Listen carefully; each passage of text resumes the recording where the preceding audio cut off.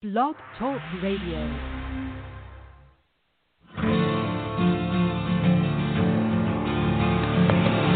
It's time to strap our boots on. This is the perfect day to die. Wipe the blood out of our eyes. In this life there's no surrender, and there's nothing left for us to do. Find the strength to see this through.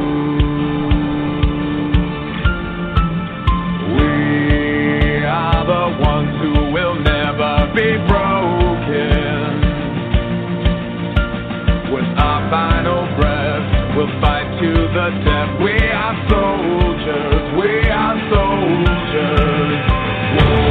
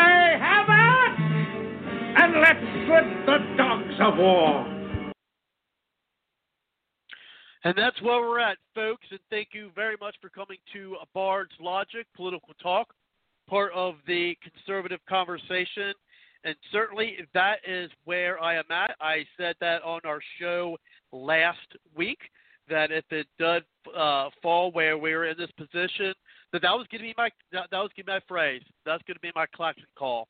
Cry havoc and let slip the dogs of war. Because, folks, that is where we are at. We are in the most important battle of our lifetimes. Now, of course, if you're somebody who survived one of the world wars, like World War II, that may not very well be the case, but maybe so. But this is certainly the most important political battle of our lifetime, and we must fight it, and we must win. It's not that we just fight it, we have to win, or else, as I titled the show tonight, is that with the elites moving to steal the election, and we got that from, you can see in the article that I have posted to the show from Barbara Boyd from the LaRouche PAC, and we were talking about tonight, the elite deal election, and I added one thing closer to it, and again, you can see the link to the full article, and I'm going to read from that, from our description here on Blog Talk Radio for Bard's Logic. But I say that we are moving more, being closer to being like China. And I'll explain that more later on in the show, where that's where I think we're at, especially if we allow this to go forward and Biden-Harris, and let's not kid ourselves, it would be a Harris administration to move in. And this is actually taken from the article, and I suggest folks to read all of it. And I did supply the link here on Blog Talk Radio to the remainder. You can read the remainder of the article, and we also have tonight LaRouche Pike's Michael Stenger on the show. So we'll have a definitely interesting conversation tonight. But she puts in the article, says, as President Donald, and we've seen this, but this puts some things together. As President Donald Trump's path to the White House began to be accomplished last night, so we're describing how tonight went, the counting in Michigan, Wisconsin, and Pennsylvania halted. In all those states, the president was leading. Georgia, where the president was also leading, became delayed by a, quote, water main break. North Carolina was undeclared despite the president's lead there. Arizona was called for by Fox with thousands of votes. Then I put voted there, so I have to change that. But it says votes from the election day not even counted. The vote fraud pattern is classic. Stop everything, slow it down to a snail's pace while we figure out how to concoct more votes in the Democrat city-centered precincts we control, namely Detroit, Milwaukee, Philadelphia, and Atlanta. And I believe we do have one of our other guests on the other line. Just push the one on your number dial, and I will get you into the show. But we also have with us Joseph Mangy, who has worked on campaigns, many campaigns. I'm also going to put down in the description here everything he's worked on.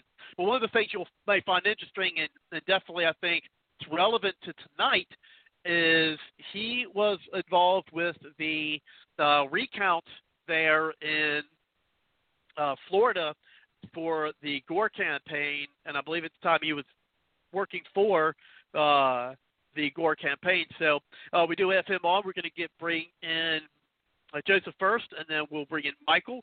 But let's go ahead, and again, I'm going to link also how this happening, and I'll bring it together, is actually bringing us closer to being like China. And I'll explain more of that later. Well, let's go ahead and bring in Joseph. Thank you very much, Joseph, for coming to the show.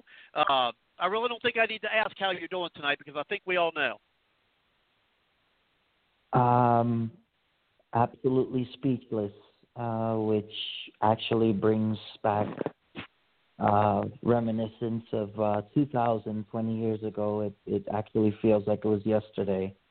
I started out in politics as a blue dog centrist Democrat, and back in 2000 we ran on that platform, and all the polls had us neck and neck that showed that we had enough in the lead to take the command and win the presidency with George W. Bush as the governor of Texas at the time.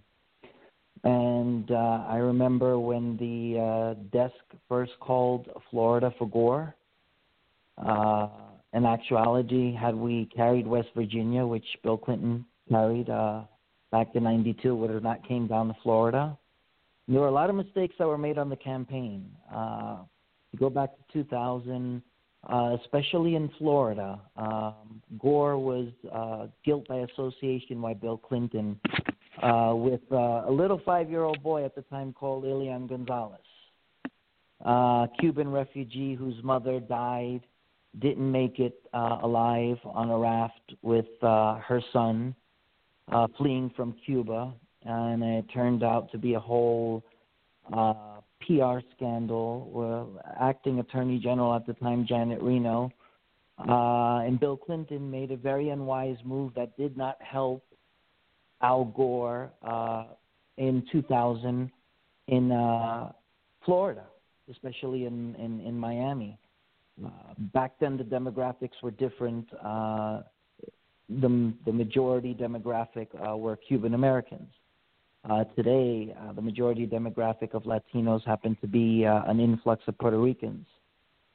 You still have your Cuban Americans, your Venezuelans, your Colombians, your South Americans, and Central Americans, but the demographics have shifted. And so when Elian Gonzalez was taken away and sent back with his father to Cuba, that angered many loyal Democrats and many Cuban Americans or even Cuban exiles who said, you know what, we will remember that in November. And they took that out against Gore. Another critical mistake we made in the campaign is Gore decided to distance himself from Bill Clinton, not realizing that despite Bill Clinton having perjured himself and, with the scandal with Monica Lewinsky, despite all of that, nobody cared. To be quite frank, the economy was booming. You may not have liked Bill Clinton on a personal level, but he created over 23 million jobs. It was pre-9/11. Things were booming. We had a prosperous 1990s, except for the first 2 years of his administration. And so Al Gore was running on that. So despite all of those mistakes, it came down to Florida. And it was not because of early voting. It was not because of mail-in ballots. It was a whole different scenario of what played out last night. It was much different. The Democratic Party back then actually believed in principles and in the integrity of the election. And in reality, when it came down to Florida, and when they had taken Florida away as the too close to call column, and then they gave it to George W. Bush, the Gore team and the national headquarters in Nashville, Tennessee, crunched the numbers, and they realized they were within the margin of error. They were within, I think, about over 1,000 votes of a differential, which mandated an automatic recount. Now, what we saw yesterday is completely different.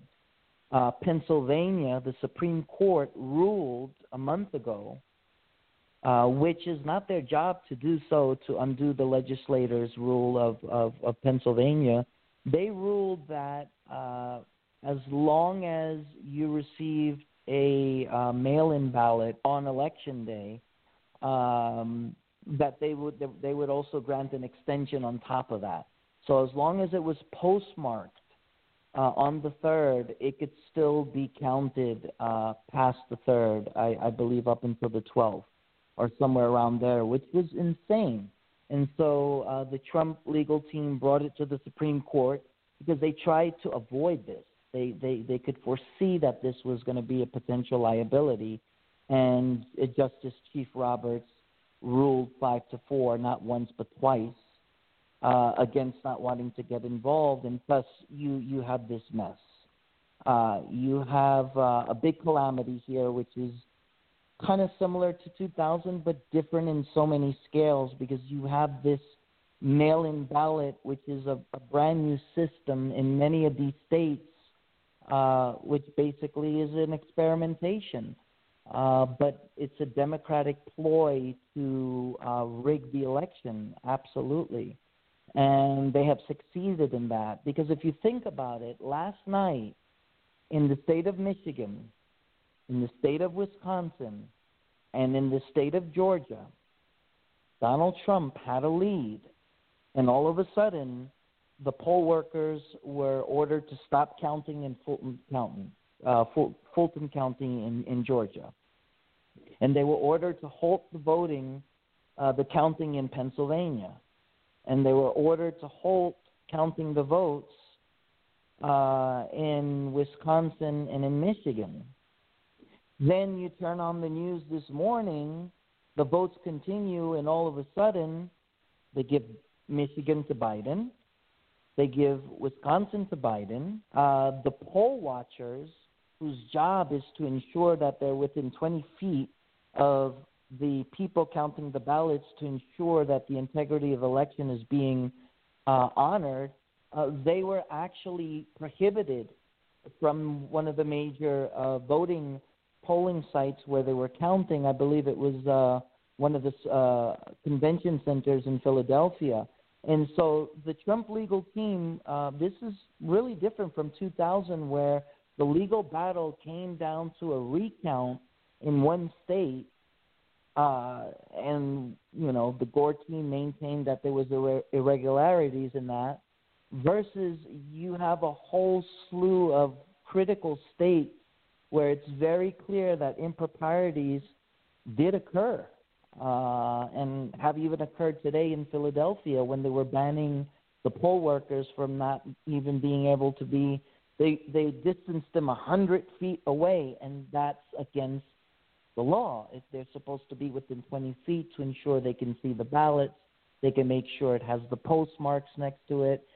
And so, as you said, Robert, this is probably the most important recount election since 2000, which will tip the scales of the direction of where our country was going. The only difference was it wasn't the most important election of our lifetime. We didn't have a radical leftist party that was trying to transform America into a socialist or communist country. It was different. It was more like Gore was taking the torch and the mantle from a successful Bill Clinton administration. And if you go back and you YouTube the debates and the commercials, you'll hear Al Gore and the Democratic Party and the Blue Dogs advocating for legal immigration, advocating for protecting our borders, advocating for promoting American success and prosperity, advocating American patriotism, things that you would never hear the left speak of today. It's been a complete transformation for the worse. If you think about it, the last successful Democratic administration and Blue Dog Party was under Bill Clinton, and that ended when Al Gore did not win the recount. He lost by 537 votes when the Supreme Court ordered the stay so that they could not continue to count. They overrode the Florida Supreme Court that did give the Gore team, gave our team the go to continue to recount. And the difference, if you look back, is that Gore ran a very tough campaign, and so did George W. Bush. However, when it came to the recount, the Bush team did a very good job in getting supporters on the ground and getting supporters to influence what was going on in Miami. And for some reason, all of a sudden, Gore wanted to play softball, and he thought, well, if he sent his supporters to counteract their demonstrations and things of that nature, he was afraid blood was going to pour in the streets, and he didn't want that on his hands. When is the last time you ever thought you would hear a Democrat actually say that? A Democrat actually, a candidate, advocate that I don't want to send counter protesters on our side down there because I'm afraid if we get into an altercation, I don't want violence to spill on the streets. Whoa, those days are way over. They're long over. I don't think we can avoid it. Absolutely. If anything, today the left embraces that with Antifa and BLM and left-wing radicals. They embrace that. They encourage that. It's a different party. But why George W. Bush was so successful in winning the recount is because, at the end of the day, Gore choked when it came to the recount and not sending his team, his supporters down there. He didn't fight too hard. And in the end of the day, the tougher, the better team won only because they played harder at the end and they didn't choke at the end. And so Trump is in this position right now today. And here's how it goes, ladies and gentlemen. They awarded today Wisconsin and Michigan to Biden. And what I find very dubious, and I'm connecting the dots, is before the first polls came in at 7 o'clock, earlier on the campaign manager said, we can win without Florida and Pennsylvania. Now, I didn't connect the dots at first, but I thought, wow, that's a big, bold statement to say that you can win without Florida and Pennsylvania, because every Republican, no Republican has ever won the presidency without winning Ohio and Florida. That's a big deal for Biden's campaign manager to have gone out there and said, we don't think we need Florida or Pennsylvania or Ohio. And I think I know why today, ladies and gentlemen. They gave Wisconsin and Michigan to Biden, and all Biden needs is to take Nevada tomorrow, which Nevada has said by 12 p.m. they should have an answer, and he has the keys to the White House. He has the magic number of 270. For Trump to hold on, he has to take Nevada tomorrow. He does not have to flip Arizona, but it would be beneficial to do so. I think Arizona was a mistake. They called it too early. Earlier today, Governor Ron DeSantis even went on the record in saying by 8:30 p.m. we knew Trump was the definitive winner of Florida. He couldn't understand why it took him until 10 p.m. for all the stations and the outlets to call it for Florida. And so there was a at the few end theories of the on day, that, but go ahead. Absolutely. The few theories on that. Florida is the model of how they've done the counting. They started weeks ago. They have a system of checks and balances that ensures that this voter fraud is not going to happen. And plus, they have learned a lot from 2000. So this is a tough battle, and we have to win this one. And we cannot just sit back and allow this election to be rigged. And no, this is not some right-wing conspiracy because we're just not happy with the results. This is something that the Trump team had predicted for months. They already had their lawyers waiting for months, prepared for this. Many conservatives and Republicans went on the record in saying this was a potential liability. That was the inevitable, especially when the Pennsylvania Supreme Court ruled that they could extend counting the votes past Election Day. And Trump took it to the Supreme Court, and Justice Roberts not once but twice deferred it back. So they did the greatest disservice to this country where we wouldn't be in this position. And so here's how it goes, ladies and gentlemen. We have to pray. We got to pray to God that Nevada holds for President Trump. And so far, with 75% of the vote coming in, it's neck and neck. And then... Well, they were already... Go ahead. No, go ahead, Robert. I was going to say, I think they were already, talking about, calling that. I mean, they didn't talk about it a lot. And I do find it interesting, we do have Michael on the line, and then we'll have Tom. Again, there's plenty of time, so if you feel like you're on hold for a while, we have plenty of time, and we will get you on the show. And what I found interesting is that, during the beginning of the night, they're like, well, here's how it's going to be working. Is they're going to count the mail-in and the early voting first, and then they're going to count the day of. So I found it interesting that places like Florida, places like Ohio, where you've seen that happening, but then when you get to other states, and then they, Pennsylvania, Michigan, Wisconsin, and then I think they're even trying to add on, I don't know about North Carolina as much, but Georgia. We're like, well, wait a minute. Why are these states, if it's true, counting the,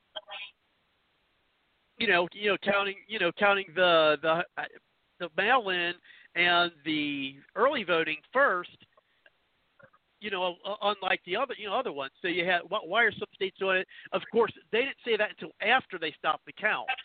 So, I mean, again, all this smells, and we've known this.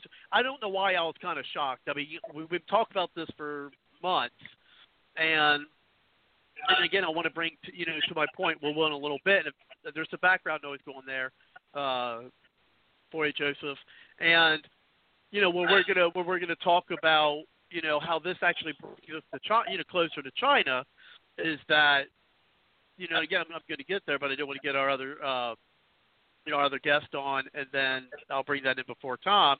And so I mean, it all smells like, well, why are they doing that now? They just stopped. It is almost as like, okay, well, we see Trump's winning, let's slow some things down.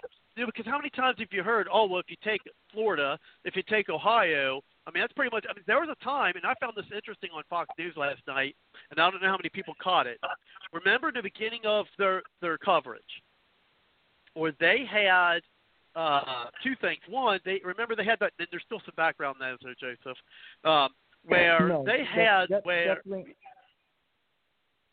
definitely not on my end, I can assure you that. Really, that's interesting because you're the only other mic besides mine I have open. So I find that interesting. Maybe it's NSA Bob. And so they had this where they had this counter that was going, the first time the counter said, this counter could switch back and forth on who is more likely to win. Well, at first it was the first time, they only showed it twice. The first time they showed it is when Biden, they thought Biden would win. It was like 59%. Okay.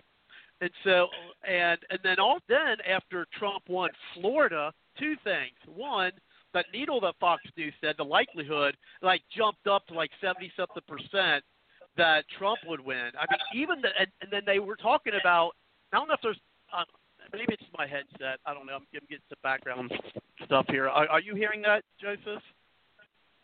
No, but I could assure you I'm the only one in the room. Everything is muted. Okay. It might be. It just might be this head. It might just be my mic here. But anyway, there we go. Maybe it's. So I got on my headset. The earpiece is on my ear. I'm actually seeing a doctor about it. But my ear's all clogged up, so I got to actually have some stuff done to it. But anyway, so maybe I'm just hearing it, not reverberating from it. But anyway.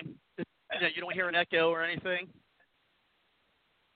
I kind of heard you fading a little bit in and out of the mic, just briefly, but it's more like just fading in and out. Okay. Well, sorry about that, folks. But anyway, so also they had the betting. Remember the betting odds. And after Trump won Florida, they're talking about how the betting odds jumped to their needle likelihood, 70-something%. And after that, boom. They didn't have that little ticker anymore. That little, with this bar sway. I don't know anyone who else would watch Fox. I watched Fox and OAN last night, One American News Network last night are the two places I was watching. And OAN is kind of an up-and-coming news organization, much like Parler is, I think, and that's one thing I think we need to do moving forward. So I think anyone who's a Trump supporter, they just need to dump Facebook. Dump it, move to Parler. Go to Parler for your social media. It's time to dump Facebook. After this election, either way it rolls, I think it's time to And I've got no skin in the game. I'm in no way associated with Parler except I literally just created an account tonight at Parler. I do. I think everyone needs to dump Facebook and move to Parler. But anyway, but that stopped. Those things just. And Kelly, we'll get you on the line as well. We got a couple callers ahead of you. But that stuff stopped after, and it did. I mean, and I've got a brother who lives in Florida. I even texted him last night, and after this, we're going to bring in my brother. So what the hell's going on in Florida? It's been sitting at 91% for an hour and a half. Why aren't they calling Florida? It's been sitting there for an hour and a half, and then finally. They called Florida right after they called California. They called Florida, which I found kind of suspicious. What's your thoughts on that? And then we're going to bring in our guest Michael from the LaRouche PAC, and then we'll bring in Tom, and then you, Kelly. But go ahead, Joseph. It's exactly what Governor Robert DeSantis alluded to when he was on Hannity tonight. He said by 8:30 they knew from all their data that Trump was the definitive winner, and he was flabbergasted as to why it took the networks till 10 o'clock to call it. And so, that puts a lot of things into question. How does a candidate who can't even finish a sentence, who didn't even run a campaign, who spent the majority of his time hiding in his basement, how does he get over 70 million votes so far, which now they're claiming is more than what Barack Obama got in 2008. I mean, that's just not possible. And I'll say one more thing before we get to Mike. What's very troubling is that Trump only won by 6 points in Texas. That is a wake-up call to the Republican Party in Texas. The last time Texas was in the blue column was with LBJ. Ever since, Texas has been a long staple of being part of the traditional red wall. Trump only won it by 6 points. That's scary. And the fact that Georgia, a deep red state, is still not being called. As of today, we still don't have a winner. And North Carolina, which is a traditional red state, but this year became a battleground state, which is part of the traditional red wall, I'm flabbergasted. I just don't understand. And I believe that it's a failure of the Republican Party in those respective states. It's a failure of the Republican parties to hold their own. Because if you look at the rest of the red wall, they did a good job of holding their own. But yet we still have North Carolina, we still have Georgia, and to win Texas by just 6 points, in the great words of Joe Biden, and I'm being sarcastic, come on, man. Really? Texas? Well, a couple of things is, and I hate to say this because this is a lot of, I think this is a bad bellwether for America, really, is that we've seen what happened on to Texas. Is, well, first I'll do Georgia. Remember, Georgia supposedly had that, water main break, which I find interesting. So I think someone really needs to investigate whether it was an actual water main break. I mean, I know it's kind of hard. That'd be something hard to fake, but I wonder if there's been any follow-up to it.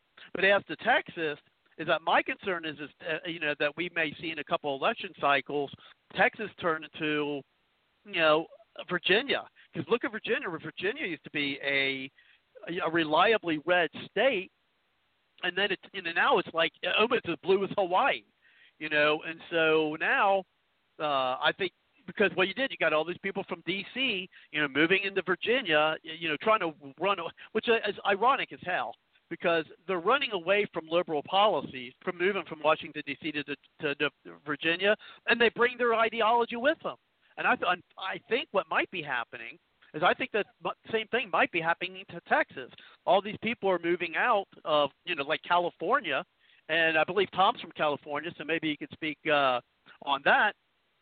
Is they're moving out of California. One of the places they're choosing to move to is Texas because they're running away from the high taxes in places like San Francisco, and they're moving, and they're bringing their ideology. It's like, so liberalism destroyed California, and now you're going to take that to Texas?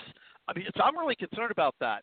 But let's go ahead and bring in our guest, Michael, and then we're going to bring in Tom, and then you, Kelly. We've got other callers. Just hit the 1 on your number dial, and we'll get you into the show. But thank you very much, Michael. And he's also from California. She's going to be speaking on that herself. You're from the LaRouche PAC, which we had our meeting tonight. One thing I found interesting during the meeting, I don't know if you were able to had time to attend, Michael, is one of the things that I think the reason. Now, we've said this before in the show, and I'm not saying that we coined this, but it is where with the polls basically is to try to give this what they said on the LaRouche PAC conference call tonight was to give an aura of inevitability that Biden's definitely going to win. Now, so even though we know the polls are BS, right? But by going through all this, and I was going to mention this to you, Joseph, is that one of the things that I think they're trying to plan it is so could actually win without Ohio, win without Florida, which they said for how many election cycles? Oh, well, you can't win an election if you win Ohio, you don't win Ohio and Florida. Biden won neither one of those. So tell me, yes, this is a historic election, but is it historic enough where those? I wouldn't go as far as to say truisms, but those things that have been pretty not pretty static for again many election cycles, how that changed. And I think what they're trying to do is saying, oh well, Biden can move a path where Pennsylvania is not even involved. I think that's what they're going to. That's why I think with Michigan, where Michigan comes such into play. Where through my understanding, Michigan. Trump was winning Michigan pretty handily. with like 70-something% of the vote or 65% of the vote, or no, not 65. I think it was like 70 or plus percent of the vote, and now they have him as, I guess barely, or no, they gave it, through my understanding, they called it for Biden. So, Michael, I know you've got some things you want to go with, what we need to look at now and in the future, but what's your thoughts on those types of things and anything that Joseph brought up? Yeah, great. Thanks, Robert. And I think Joseph had a lot of very valuable insights into the situation. Look, I think that there's a famous American naval saying from the American Revolutionary War from John Paul Jones when he was actually running, skirmishes around the British coast, which was when the British Armada or fleet thought they had John Paul Jones defeated. He's known to have said, "I have not yet begun to fight." And I think that many of the American people out there listening and, in their living rooms and dinner tables and discussion tonight, probably unable to stand and even look at the fiasco that's unfolding from the media, is that there's an anger and an outrage. And the only reason you don't see an expression of that on the streets, not the anarchist Antifa violence, but an actual, like a kind of the car caravans. I mean, what we saw with Trump was an unprecedented and nearly spontaneous eruption of a mobilization of the American people against what I would say was a British orchestrated fascist coup being run in the United States. And the American people had had enough. And and not only that, but they were responding to the leadership Trump provided. And leadership is always of one characteristic. It's never perfect. It's never polished. It fights.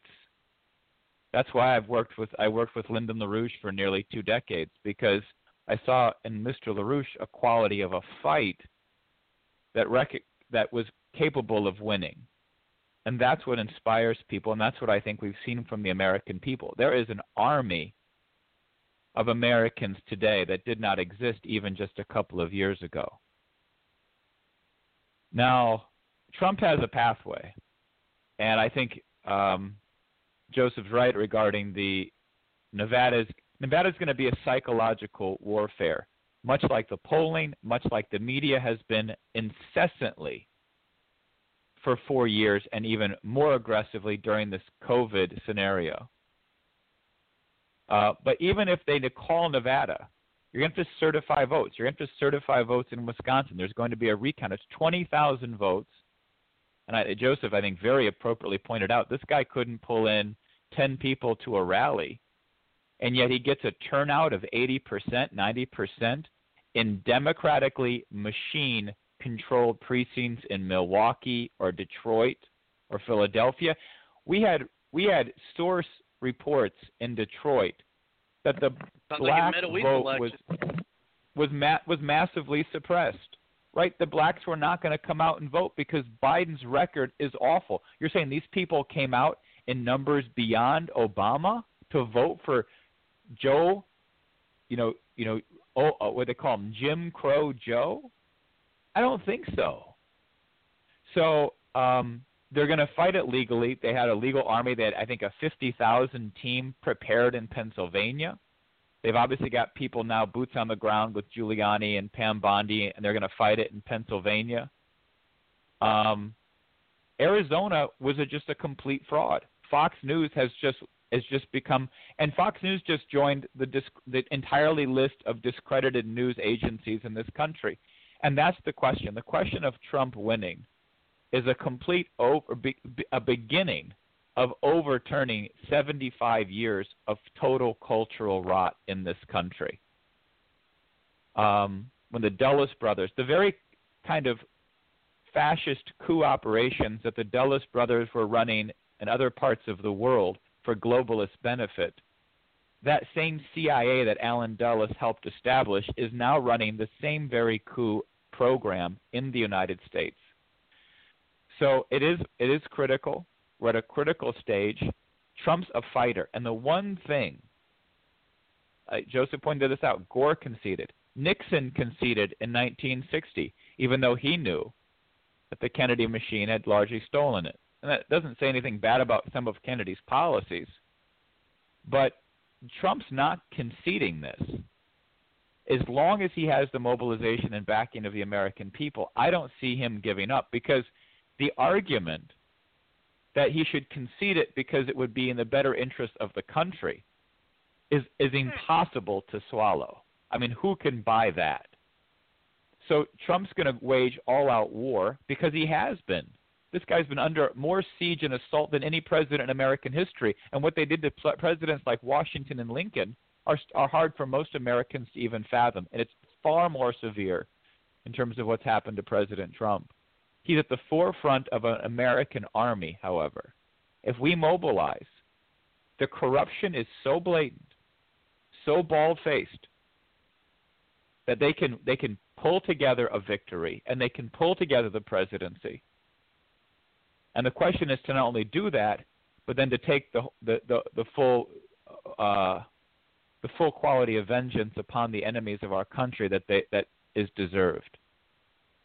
And I think that's really a question that we have to look at, of how this has happened.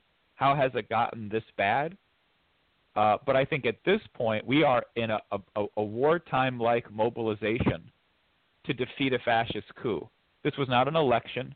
This was a bald-faced fascist coup that they pulled at like 2 o'clock Eastern time when they shut down the vote, called Arizona early, and triggered the kind of vote fraud that we see now throughout the upper Midwest. And I have to say, just maybe as a final point, and we can, if you want to open it up more, but I think Trump expanded the map. I think he expanded Virginia, even though all these Alexandria votes.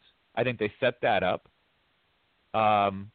I think they were probably a little stunned. Again, Fox News called that very early in the evening. Just, again, a very suspicious call. And then I think he probably expanded Nevada for one very clear reason. As much as the Hispanics are union members in Las Vegas, they're not working because of the lockdowns. And the last thing they want to see is a European-style Joe Biden holy hell lockdown on the country. And so I think that Nevada likely turned, but who knows? There was massive voter fraud and mail-in ballots there, which will make it a very difficult call tomorrow. But I think that's psychological warfare. I think we've got to look for the certification of Arizona. I think he's got a very solid chance at Pennsylvania, and it's very possible that they pulled their corruption too hard, too early, and that the American people's outpouring of votes in Pennsylvania may have been sufficient to even overcome the vote fraud. And that may be critical, and the same may be true in Arizona. I think Michigan and Wisconsin, I think Michigan especially, is going to be very, very swampy. But anyways, I think we've got a viable chance. I think we've got to fight this thing out. But it's very clear, if it's not possible, and as was pointed out, the Supreme Court with John Roberts or Brett Kavanaugh, both of which are somewhat very swampy creatures, this American army is not going to go away, and it's going to be critical because the policies of Biden and Harris are nothing less than full totalitarian. You might call it soft totalitarian, like the Aldous Huxley, drug them up, get them stoned, soft totalitarian fascist policies. So that's what I got. Oh, no. Oh, and we'll certainly keep it Mike and keep us in our round table. We'll get Tom next. And before I bring Tom in real quick, is that to the part of the title of the program is how this could bring us closer, in my opinion, to the United States being like China. Is this? I really think this is the goal. And I find that ironic because you have an FBI who sat on that laptop, even before the impeachment hearing. So I think the FBI is corrupt. I think after this election, Wray needs to be fired. And because you have a guy who, is having business dealings with China where you have a political party within the United States at this moment. It's been longer than this, but not this moment. But we have a political party in the United States that really do want and are fighting for it, and their goal is to have a nation that is run by one party, especially on the national level. They want everything run by the Democrat Party, or else they wouldn't have threatened to pack the courts. They want. I mean, look at D.C. last night. That's why they want to make D.C. a state. D.C. beat Trump by like 90-something%.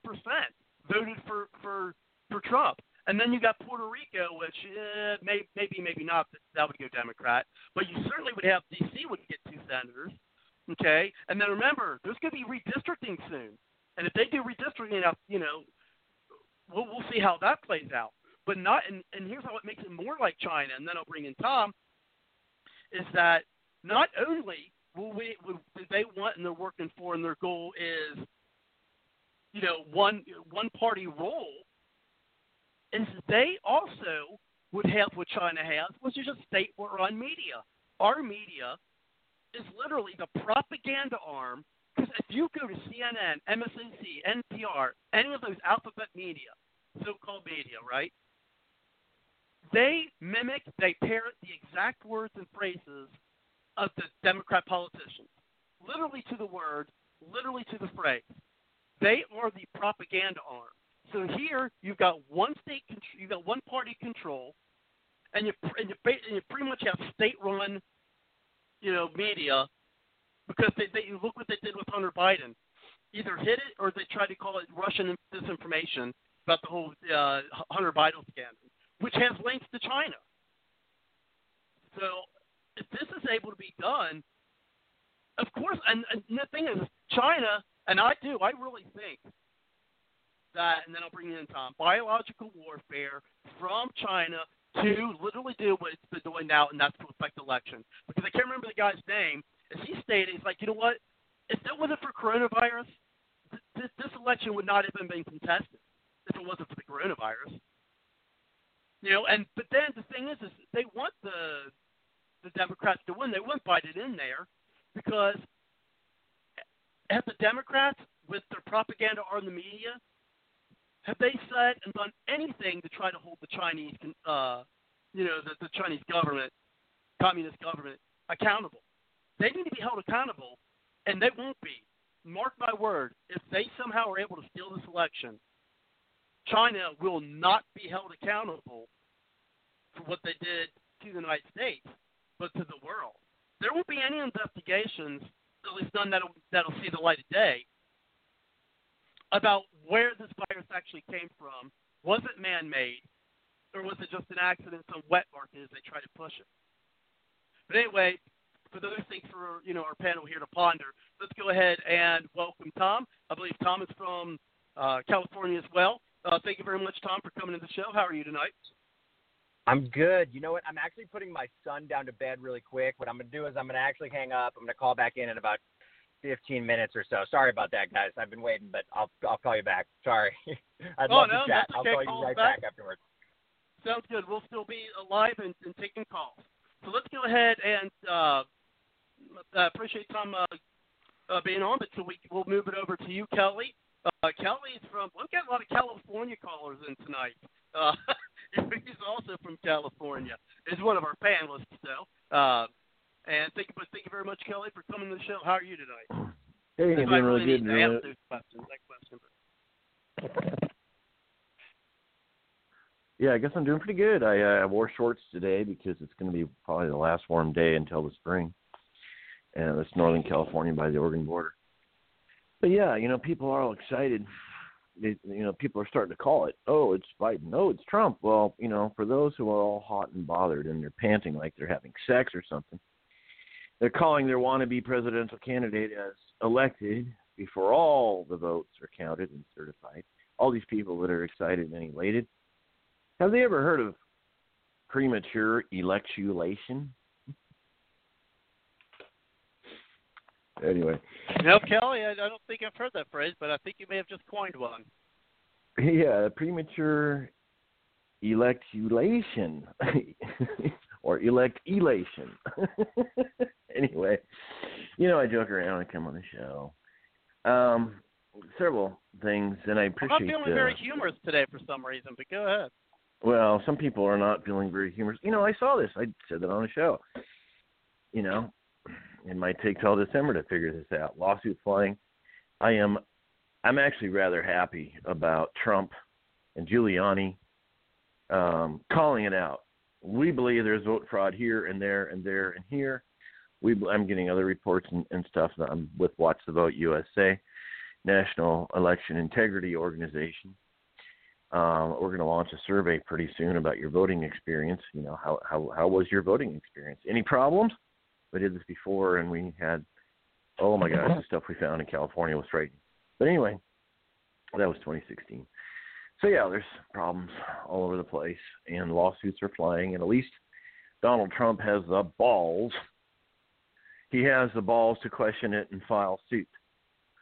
They were claiming Arizona is going to become theirs, and one Fox News analysis was that and Kelly, real quick, well, maybe not real quick, Kelly, we definitely want to get to your points, but and if you don't mind, because we do have Tom Bach on the line, and we did have him holding, but he was able to call back. So do you mind if I go ahead and bring him back in and then bring the mic over back to you? Do you mind? Oh, that's fine. I'm sure other people's input's always good. Okay. So, yeah, because he called back quickly, which is good. But we'll keep your mic open, Kelly, and after Tom, we'll bring it over to you. And then we'll continue on with our conversation, our discussion tonight. Again, thanks for calling back, Tom. How are you tonight? Hey guys, thank you. Sorry that timing was just tough there for a second. I'm doing okay. You know, I'm not gonna at the end of the world, but not super happy, I guess is the best way to put it. How you guys doing? Well, you know, I can't say I'm having a good day. I have a clogged up ear from having a headset on for too long, and I haven't got much sleep, and well, I think I had a granola bar to eat today. So beyond that, I think. But anyway. I get it.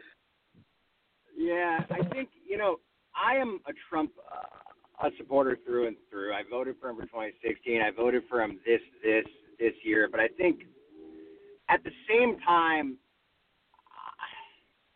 I'm a little frustrated with how things are going right now, and I hope this isn't meant to be taken as criticism on the party, more as just I'm a person who is much more towards the center. I think, you know, I don't really – so I think it kind of allows me to look at things objectively. And so I'm a lawyer, and just looking at the situation, right, I think what's not being reported enough, and it's kind of a shame, is that the reason that the Florida totals went the way they did is that Florida for a very long time has allowed mail-in of voting, and Florida has an established law that they count the votes as they come in, right? Florida counts the votes as they come in, which is why you never really saw Biden take that significant of an actual lead there, because they were putting all the votes out at the same time. So, in fact, even though it looked like Biden was ahead at first, it was because the mail-in votes were being counted first, and the mail-in votes, because of how Trump ran the campaign, were going to be heavily skewed towards the Democratic Party, because Trump was saying that the mail-in votes were not going to count or whatever, even though they've happened forever, right? We've been doing mail-in votes for a very long time. Now, the counter to this, and it's really important for us as a Republican Party to talk about these facts. It's very important for us to mention them because it gives us credit in the future.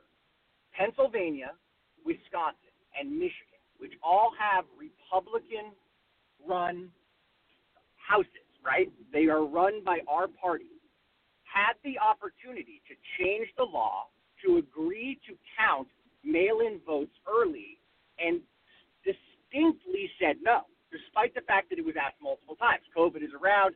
We want to have an accurate understanding of how this is going. They said no.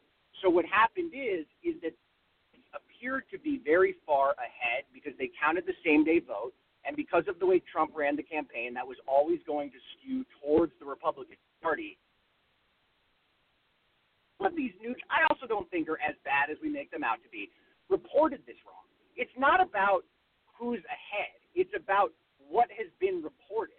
The fact that someone was ahead in Wisconsin, I was never comfortable with the Trump lead in Wisconsin because Milwaukee had not been counted, and Milwaukee leans like 65 to 70% Democrat.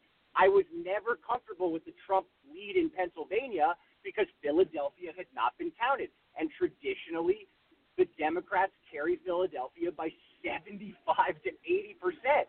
I was not comfortable with the Georgia lead because the rural counties had been counted, and there were tons of mail-in votes from Atlanta, which is 80% Democrat, that had not been counted. I was not comfortable with Michigan because it went out to a massive lead, but Detroit had not been counted, and Detroit leaned 75 to 80% as a Democrat.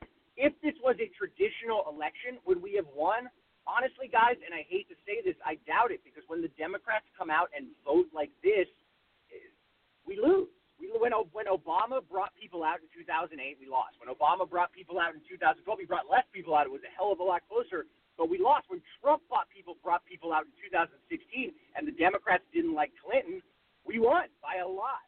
And so I think just the reality is what frustrates me as a, I would say, staunch Republican, but more someone towards the center, is that Trump has been running a campaign that I don't personally like. And that campaign has been to essentially sow seeds of doubt in the voting institution of the United States, despite the fact that he was relatively telegraphing what he was going to do. He was trying to have a large lead out in front. So in a bad case scenario, he could claim that there was voter fraud in Michigan. Oh, I was out to a 15% lead. Yeah, okay, well, but Milwaukee hasn't been counted. In Michigan, I was out to a... But yeah. my question to you is, well, why?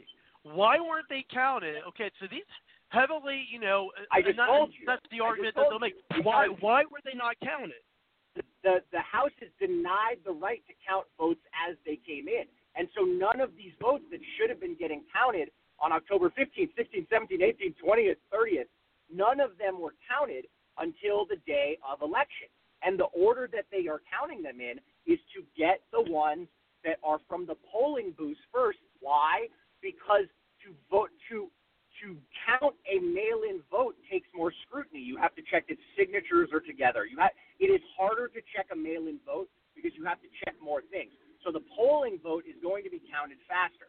And the unfortunate reality that I don't love, that admittedly I was a huge Trump supporter, but I don't love what he's done. And this is me speaking as a lawyer, so I will tell you this from a legal standpoint.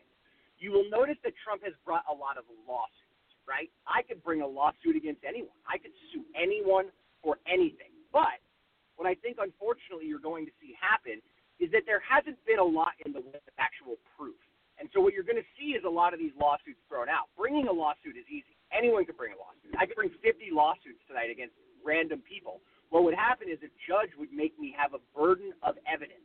And if that burden of evidence does not hold, the judge, might hold me in contempt of court and disbar me, but because the President of the United States is actually doing it, they're just going to throw the lawsuit out.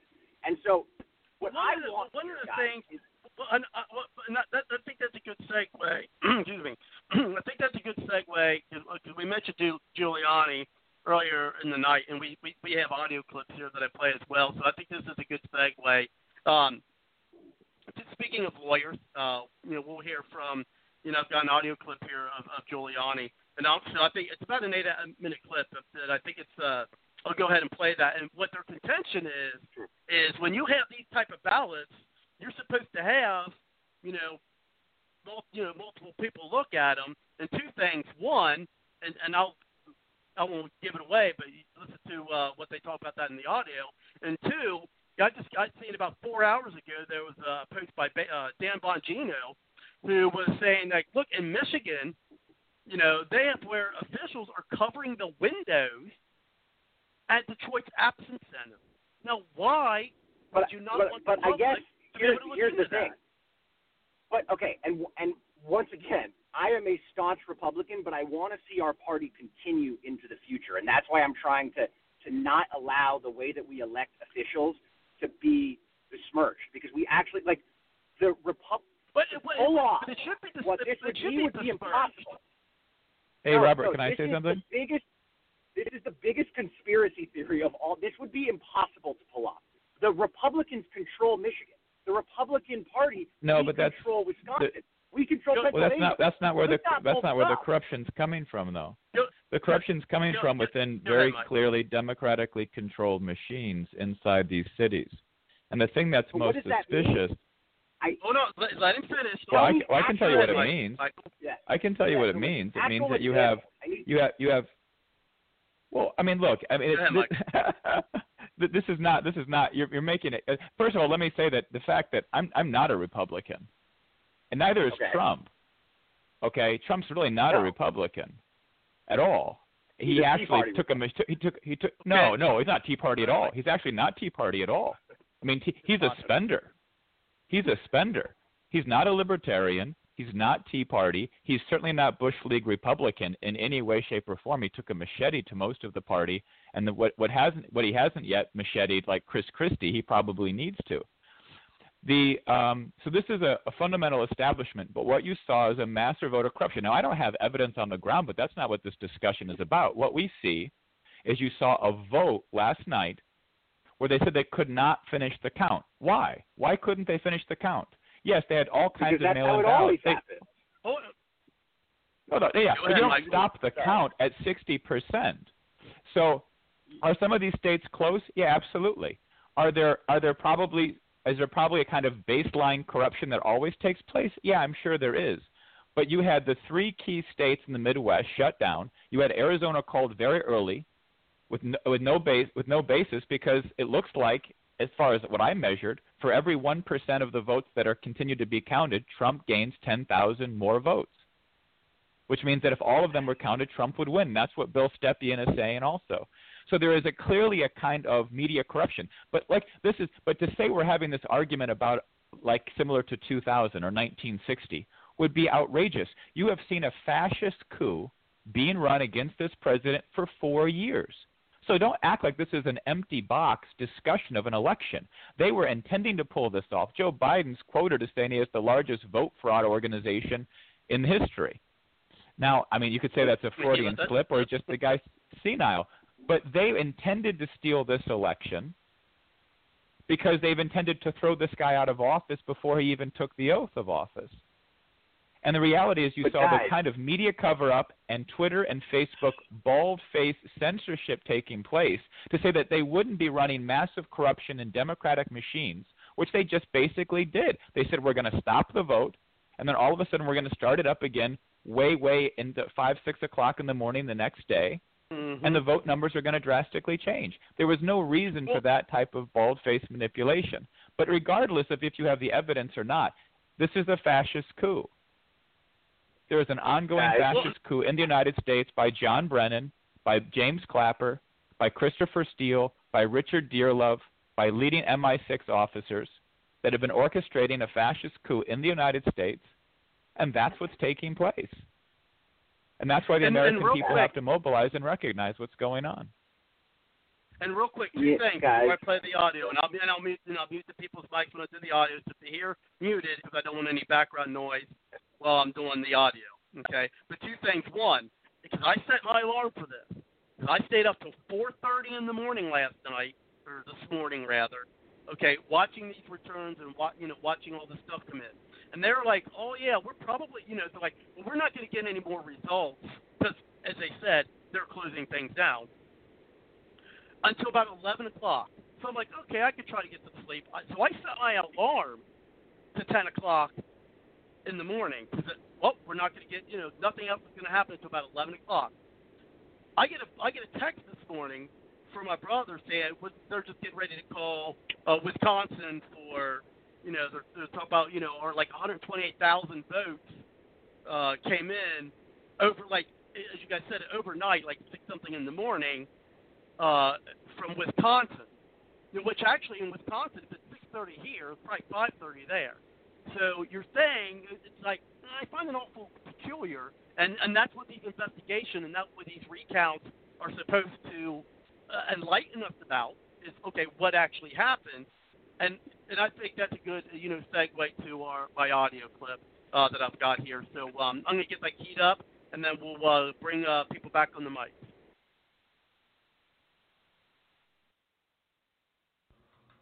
Thank you very much, Eric. It is very, very sad that we're here in the city that's really the birthplace of our democracy. and this is among one of the most anti-democratic things I've ever seen or encountered. And it's not just here in Philadelphia. This is going on all over the country. We have filed a lawsuit. The lawsuit actually required that when these mail-in ballots that you know are highly suspicious anyway, this form of balloting has always been considered the most prone to fraud. That's according to the New York Times when it didn't apply to candidate President Trump. Well, we were supposed to be allowed by law to observe the counting of the ballots. Now, observe means, to any intelligent person, being able to look at it. The way it's interpreted by the Democrat crooked machine of Philadelphia is that the observers can be 20 or 30 feet away, never able to see the ballot itself, never able to see if it was properly postmarked, properly addressed, properly signed on the outside. All the things that often lead to disqualification of ballots or make it very easy to dump 50,000 totally fraudulent ballots because they're not observed.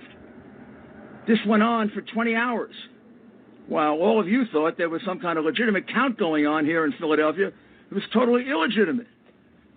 So we went back to court and we went before a Democrat judge. No need to tell you what the result in Philadelphia is if you're before a Democrat judge. Obviously a political hack who doesn't know the meaning of the word observe. Observe means to be able to look. Not a single Republican has been able to look at any one of these mail ballots. They could be from Mars as far as we're concerned, or they could be from the Democratic National Committee. Joe Biden could have voted 50 times as far as we know, or 5,000 times. The ballots could be from Camden. Philadelphia, unfortunately, and I would say this about my own city, has a reputation for voter fraud. You have a reputation for dead people voting, and we're going to go look at just how many dead people voted here. I didn't think we'd have to do that, but we will. And you have a reputation for people being bussed in from Camden voting here.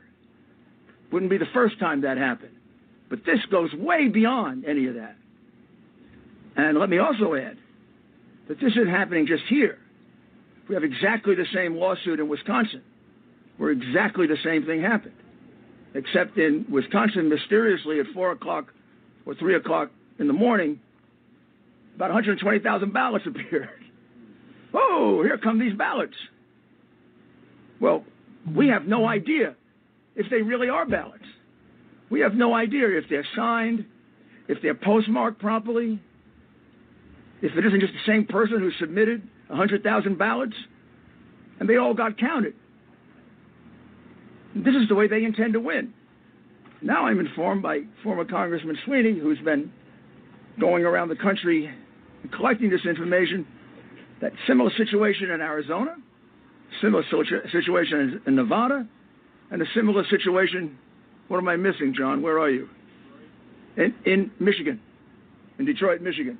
Again, let me be specific what it is.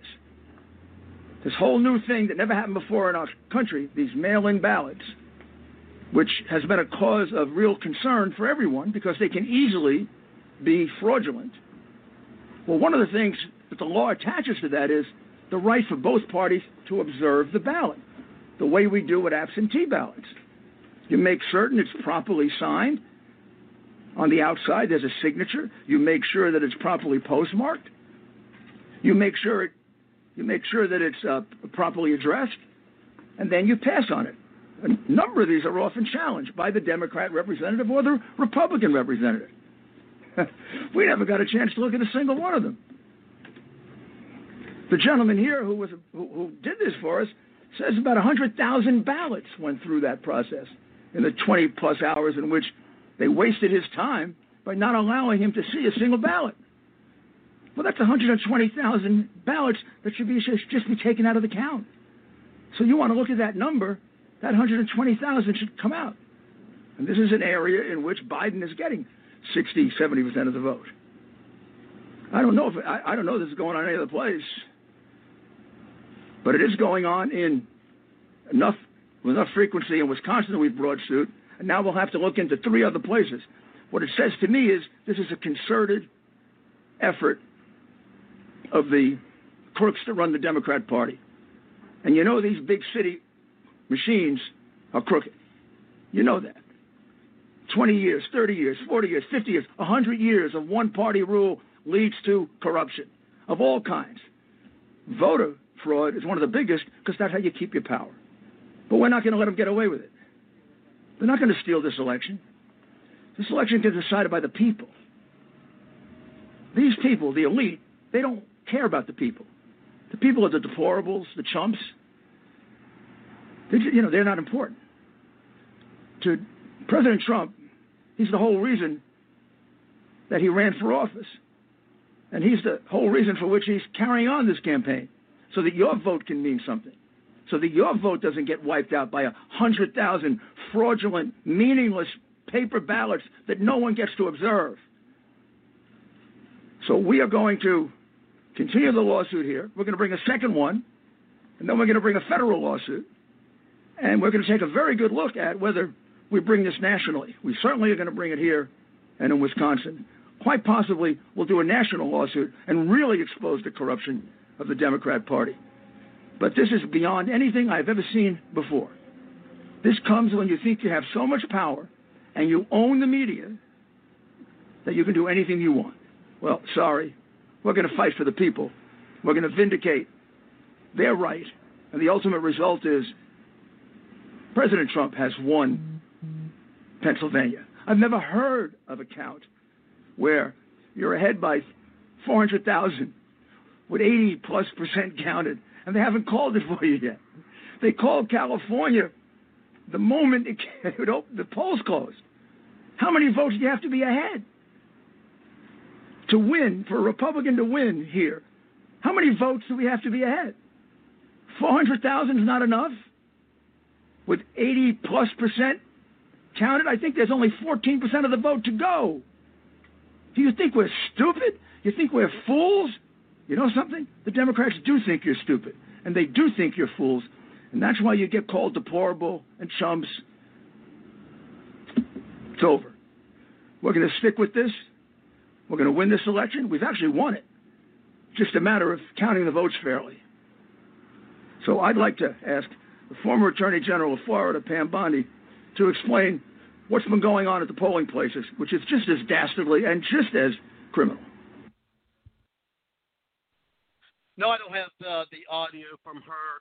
And the way we'll do our round table here, I got my own comments, and then we'll do the round table. And what we'll do is we'll bring it over to you, Kelly, since we did, and you were nice enough to go ahead and let Tom get back in line with his comments.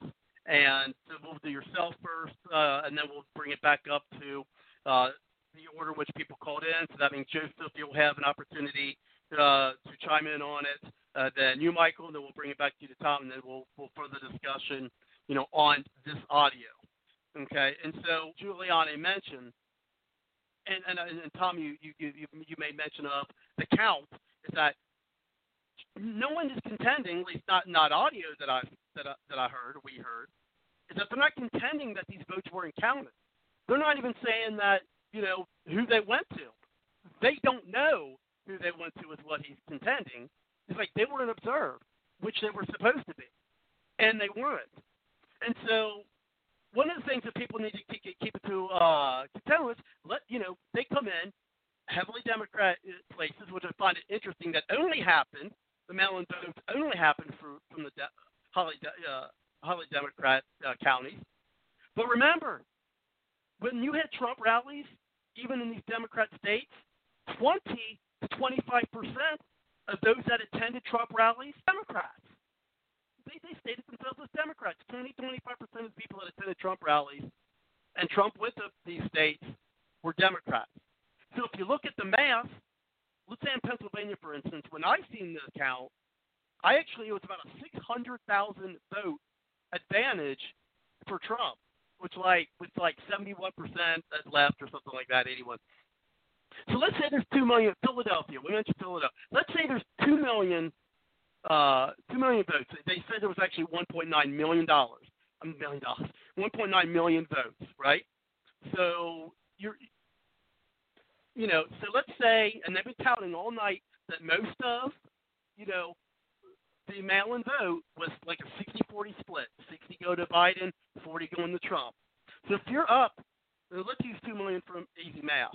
So we're talking about, if it's, you got like 1.2 million votes, okay, for, so Trump's already 600,000 votes up in Pennsylvania. And if you take 60%, of, I'm just doing quick math here. I think 60% of 2 million is like what, 1.2 million. So you're talking about a 600,000. Okay, you're talking about 600,000, right? Vote advantage at that point for Biden. Well, guess what? If it's been 40, okay, if it's been 40% of those mail-in ballots going to Trump, well, then that gave him 800,000, which after that makes Pennsylvania 1,000 more votes than Biden. And again, this is just, these math with the numbers that we were given all night. Oh, it's about 60-40 split. So even with doing that rough kind of math, even these Democratic counties like Pennsylvania, and remember, here's another key thing with Pennsylvania: fracking. I mean, fracking. When Biden stated, "Oh, he's gonna get rid of it. We'll count it out," or whatever he said during the debates. Okay, and then he lied about it. Obviously, lied about it. And so, even if you go by the numbers, you go by fracking. Who's to say that you could have, all these folks from, with all I just stated, you could have all these folks they're all going to go to Biden? I don't know about that. And then also remember, and to reiterate this before I bring Kelly in, is that this is what they're trying, and this is about the elites trying to move them to steal the election, and I think it brings us closer to being like China, because one of the things that you heard from the clip in this segment, we're talking about this audio clip, okay, and the contents therein, okay, and so they want one-party rule. They want the Democrats want to, just have the country just run by Democrats, and he said, they own the media, and they do, and we know it. Okay, they own the media. So it basically looks like China to me.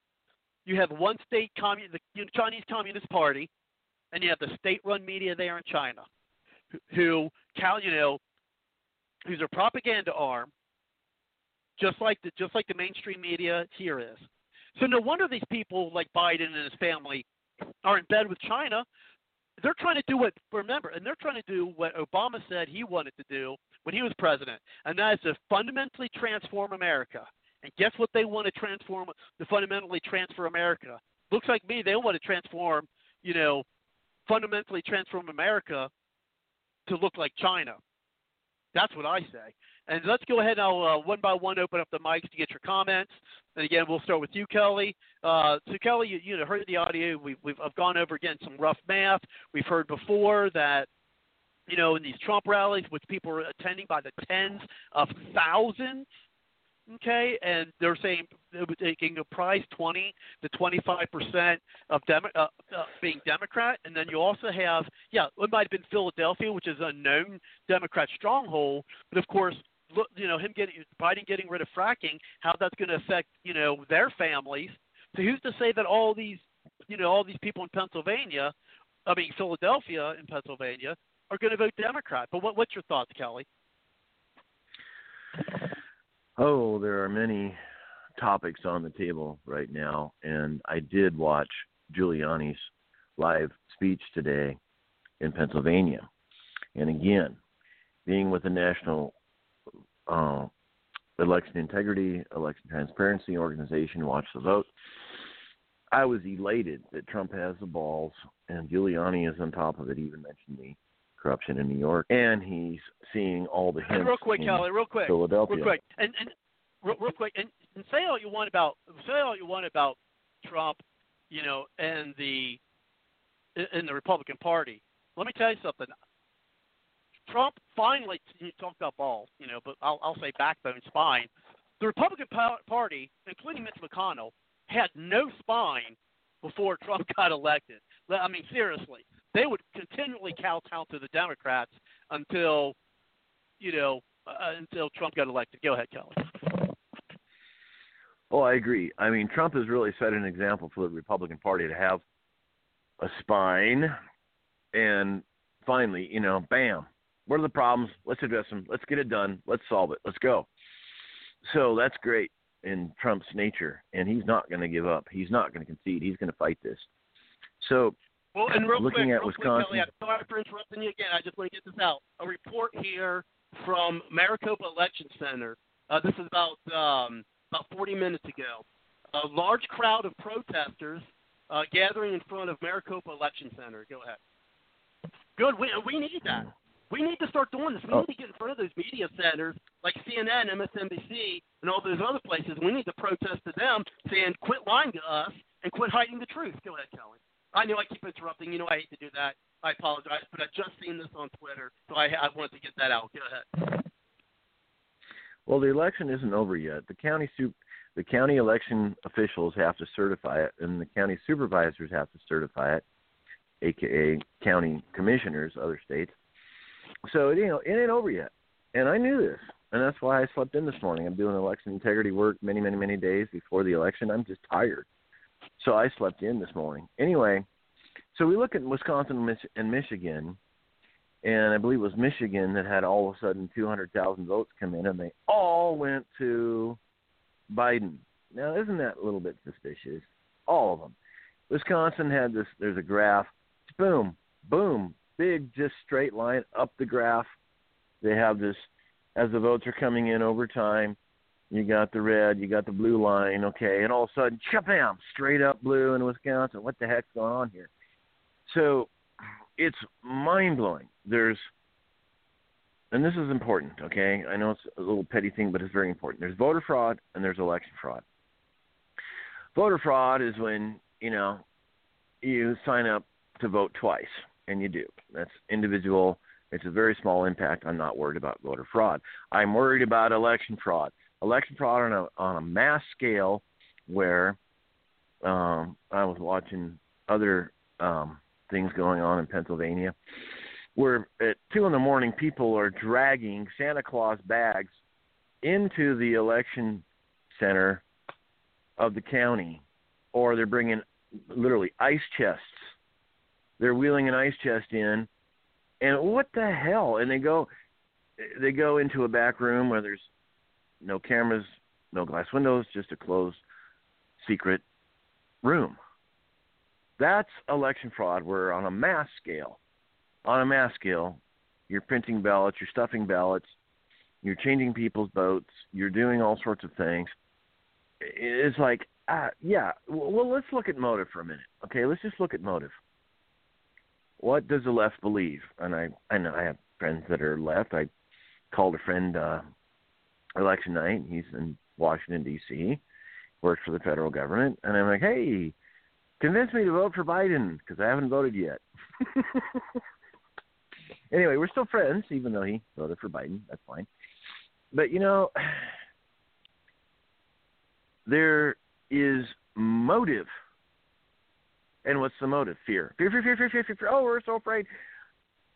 Some of these people on the left believe that Donald Trump is the second coming of Adolf Hitler. And my own daughter votes for Biden. I know. No, they believe it. See, it's not what I believe. It's what they believe, and I'm observing their actions therefrom. My daughter voted for Biden. I'm like, okay, you're in college. I get that. Okay, fine. Still my daughter. I love you. Okay. My daughter did. Okay. So, she voted for Trump, but go ahead. I feel for you. Yeah. And by the way, congratulations. Shout out to Ohio for going Trump. Okay. Thank you. So when you combine Zelensky's "the ends justifies the means," he was a devout communist, obviously. Studied Lenin and Karl Marx. Okay. Oh my gosh, how do we do this? Fear. Trump is the second coming of Adolf Hitler. Okay, so then the ends justifies the means. Saul Alinsky, lie, cheat, steal, flip the vote. Stalin himself said the people voting do not count as much as the people counting the vote. And so Trump is absolutely right. And again, he's got a backbone, or balls if you're a redneck. He's got the balls to call it. It's fine. Okay? Okay, so great. This is a great leader we have. If we ever go to war. Okay, so he's calling it. Lawsuits are flying. I predicted it. Well, I slept in this morning because I knew this was going to take weeks. I know it's going to take weeks to sort out and all the lawsuits and blah, blah, blah. I'll probably end up in the Supreme Court. SCOTUS is going to look at things. Okay. Hopefully they have standing. Oh, wait, no. You don't have standing. Oh, really? Okay, appeal. SCOTUS. So that was brilliant political strategy to get Barrett on the Supreme Court instead of the 4-4. We got one more. Well, they probably knew they definitely were going to need it. They knew this crap was going on. Or going to happen. Yeah. Well, why do you think the left didn't want Barrett on there? Because it's one more vote in the Supreme Court. It's so frustrating. Okay. So we have these problems. Roberts. Right. So, Roberts, he's a swing vote here and there. Anyway, so we have this situation that we are now presented with. What are we going to do about it? Well, we already cast our ballots, but Watch the Vote is working on a survey. What was your election experience? What was your problems? A friend told me he went to vote yesterday, right when the polls opened. Guess what?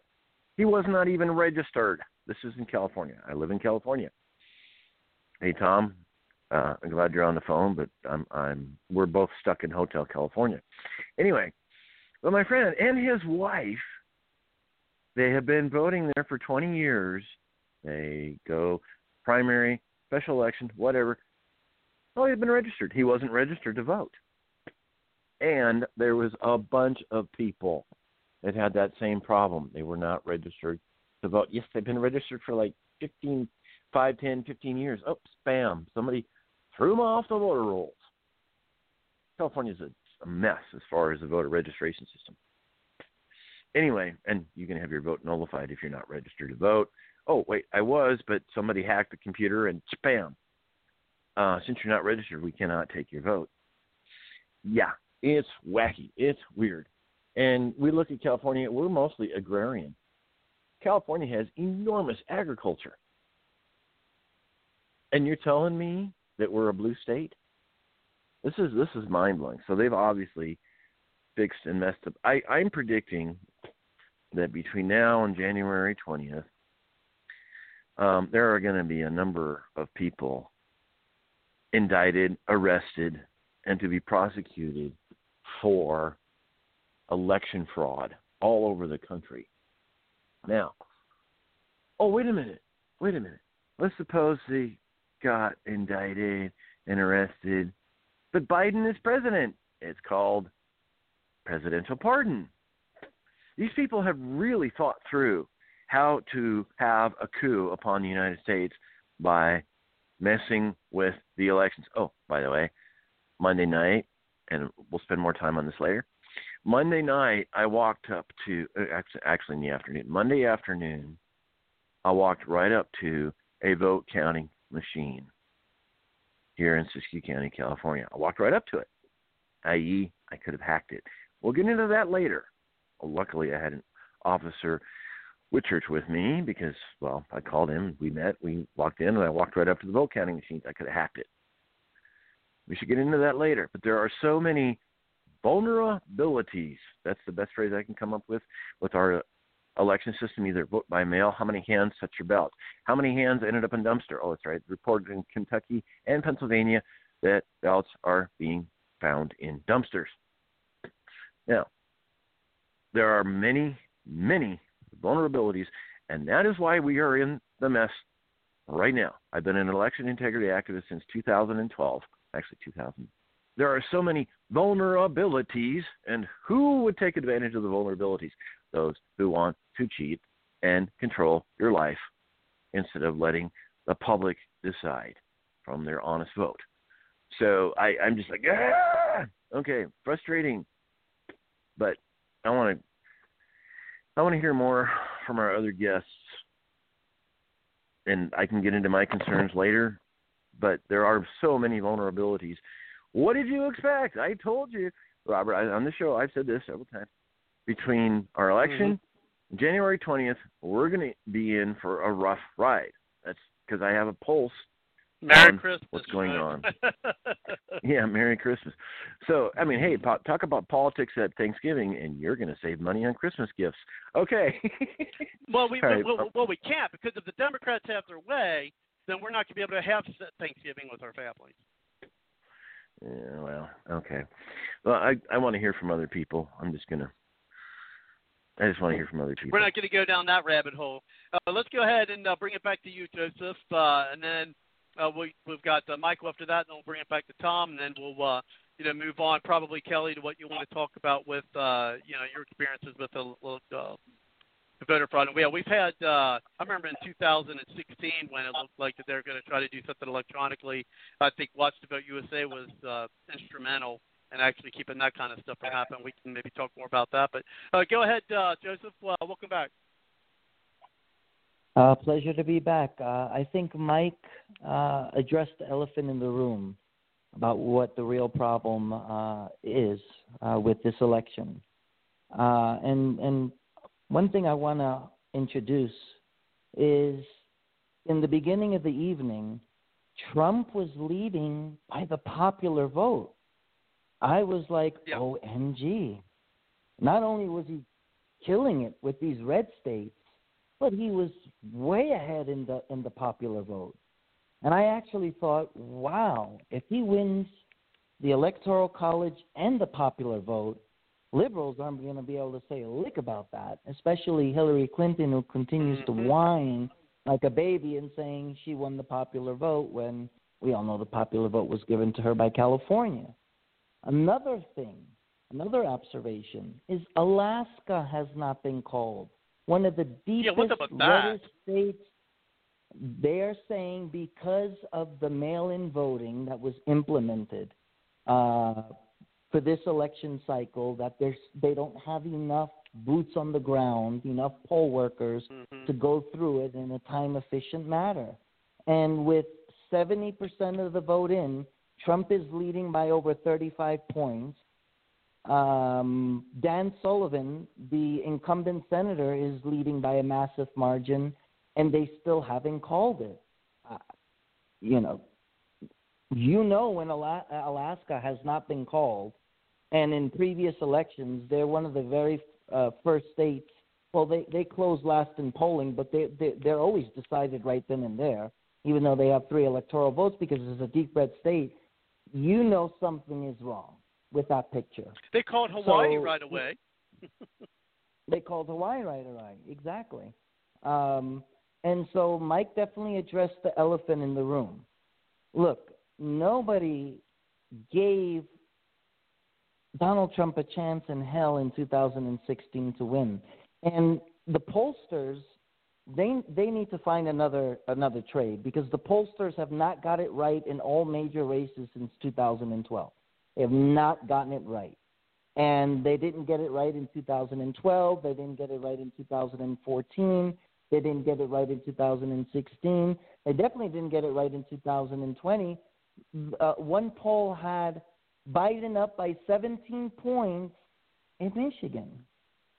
Another poll 2 days ago had Biden winning Florida by 5 points and had Trump down in Ohio by 3 points. All the polls were wrong. Even all the polls that have come out on Susan Collins from Maine since January of this year, every major poll said when it came to November she would lose her seat. What does that tell us, ladies and gentlemen? Polls have been for quite a while no longer a reliable source. They're not reliable because Trump has defied the polls. He has galvanized the Latino vote in ways that nobody ever imagined he could do. And as Mike explained, he's not a Republican. He never was. He never will be. He's a populist. But because we only have a two-party system, the only way that he could get elected to the presidency is he had to run under the banner of the Republican Party. With the Senate, the Dems poured millions and millions and hundreds of millions in dollars, especially for Lindsey Graham's seats, Mitch McConnell's seat, Right. What did they think was going to happen? You know why? Because they relied on their polls, and their polls told them they didn't have to campaign hard in certain precincts, or they didn't have to knock on doors. The polls got it wrong.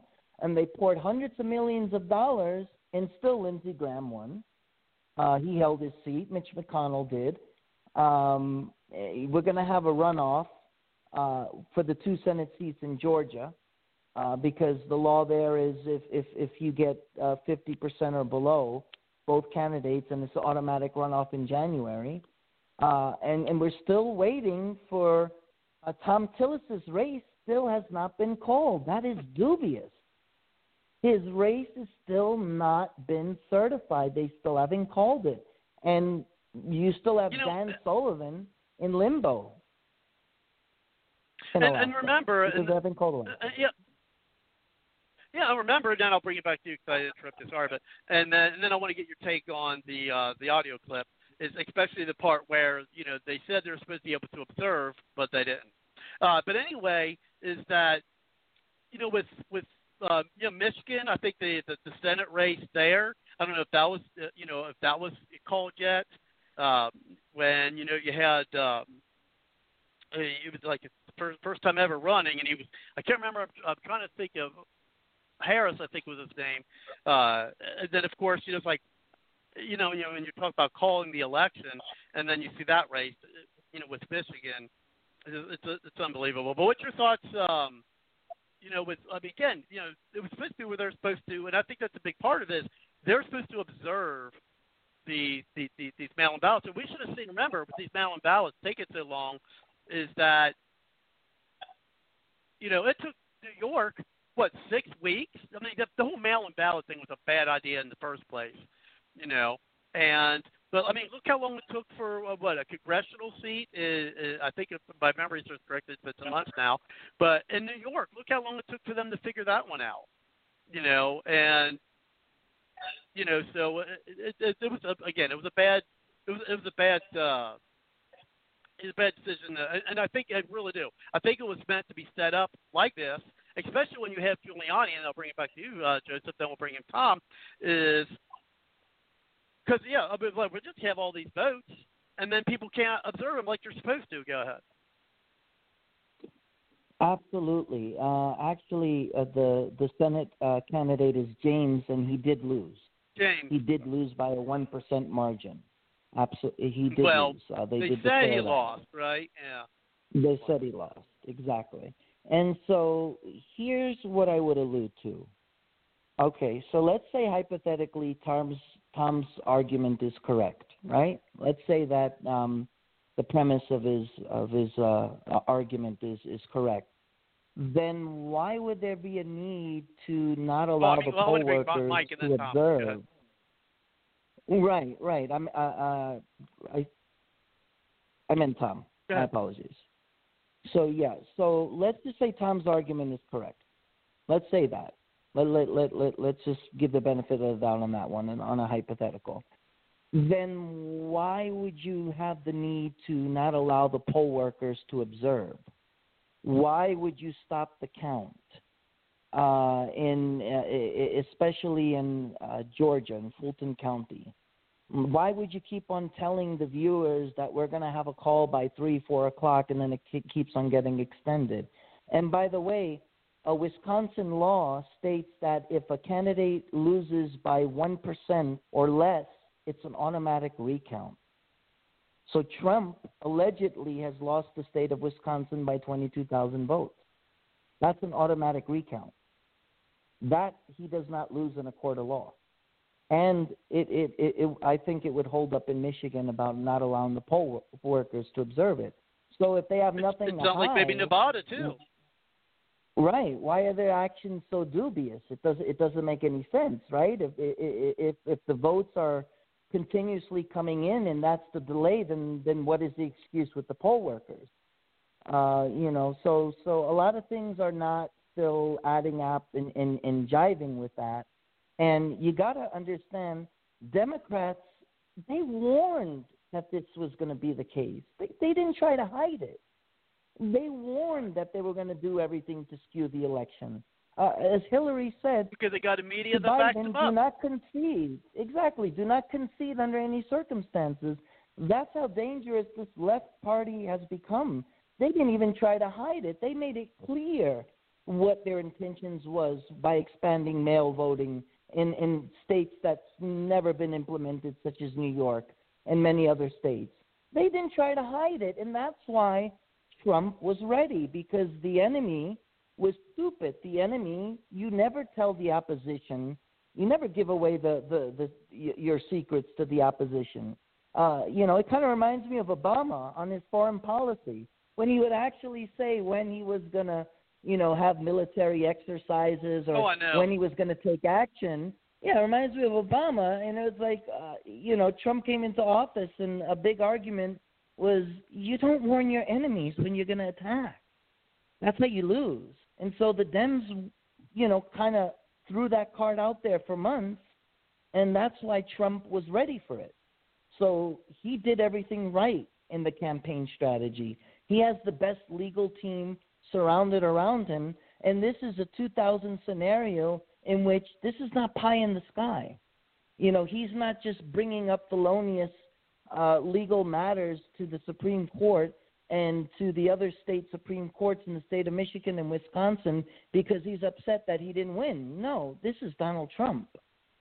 He wants to make sure that he is protecting the integrity of the election, and he has the best legal team around him, and they mean business. And I'll leave you with one more thing. This is fuzzy math. If you want to go back to George W. Bush on behalf of the Dems, this is fuzzy math. I didn't thought he was running against. Go ahead. Exactly. And I'll leave you one more point that I want to bring back to 2000. You were mentioning that the protesters were outside the voting where they're counting the votes in Maricopa County. Well, remember what I said at the beginning of the show where the Gore team went wrong? Remember when the Bush had their activists and their protesters and they were almost bombarding the polling station where they were counting the Chads when they were doing the recount? And they convinced the police officers to let it in, claiming they were going to do a peaceful protest. Before you know it, they're banging on the window. It was called psychological intimidation. And a lot of people said, Gore, you got to get your people on the ground to counter protest this. And like I said at the beginning of the show, Gore said, I'm afraid if we clash with them and blood spills in the streets, well, I can't have that on my conscience. That's not how an American election is supposed to be. Wow. Who would have ever thought that would have came out of the mouth of a progressive? You would never think, right? And I'll defer back to you, Robert. Well, and then I misspoke earlier. I'm going to have Mike on and then you, Tom. And one of the things, you talk about blood in the streets. I mean, it might be time for this. Cry havoc, and let's put the dogs of war. I got that from a Star Trek movie. I was like, because I mean, that's how I felt after last night. It's like, look, I mean, we are. I really think we're in a war here. We really are. And I've been saying for a long time, for any people who are long-term listeners here, is they know I've been saying, look, we better be careful because we're headed towards, and I really mean it, I meant it. We are heading towards a civil war, and I'm not saying maybe as bloody as it was back, then in the first one, but I'm telling you, we're headed there. I think we are, and unfortunately, I hope that. I mean, I'm hoping that that ain't what it takes, so to speak.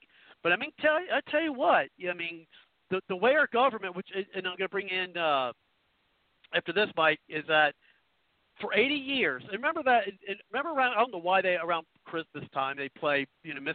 Smith Goes to Washington. Maybe the film was made around Christmas time or something, I don't know. But that movie was made in the 40s, and they were talking about the corruption of Washington, D.C.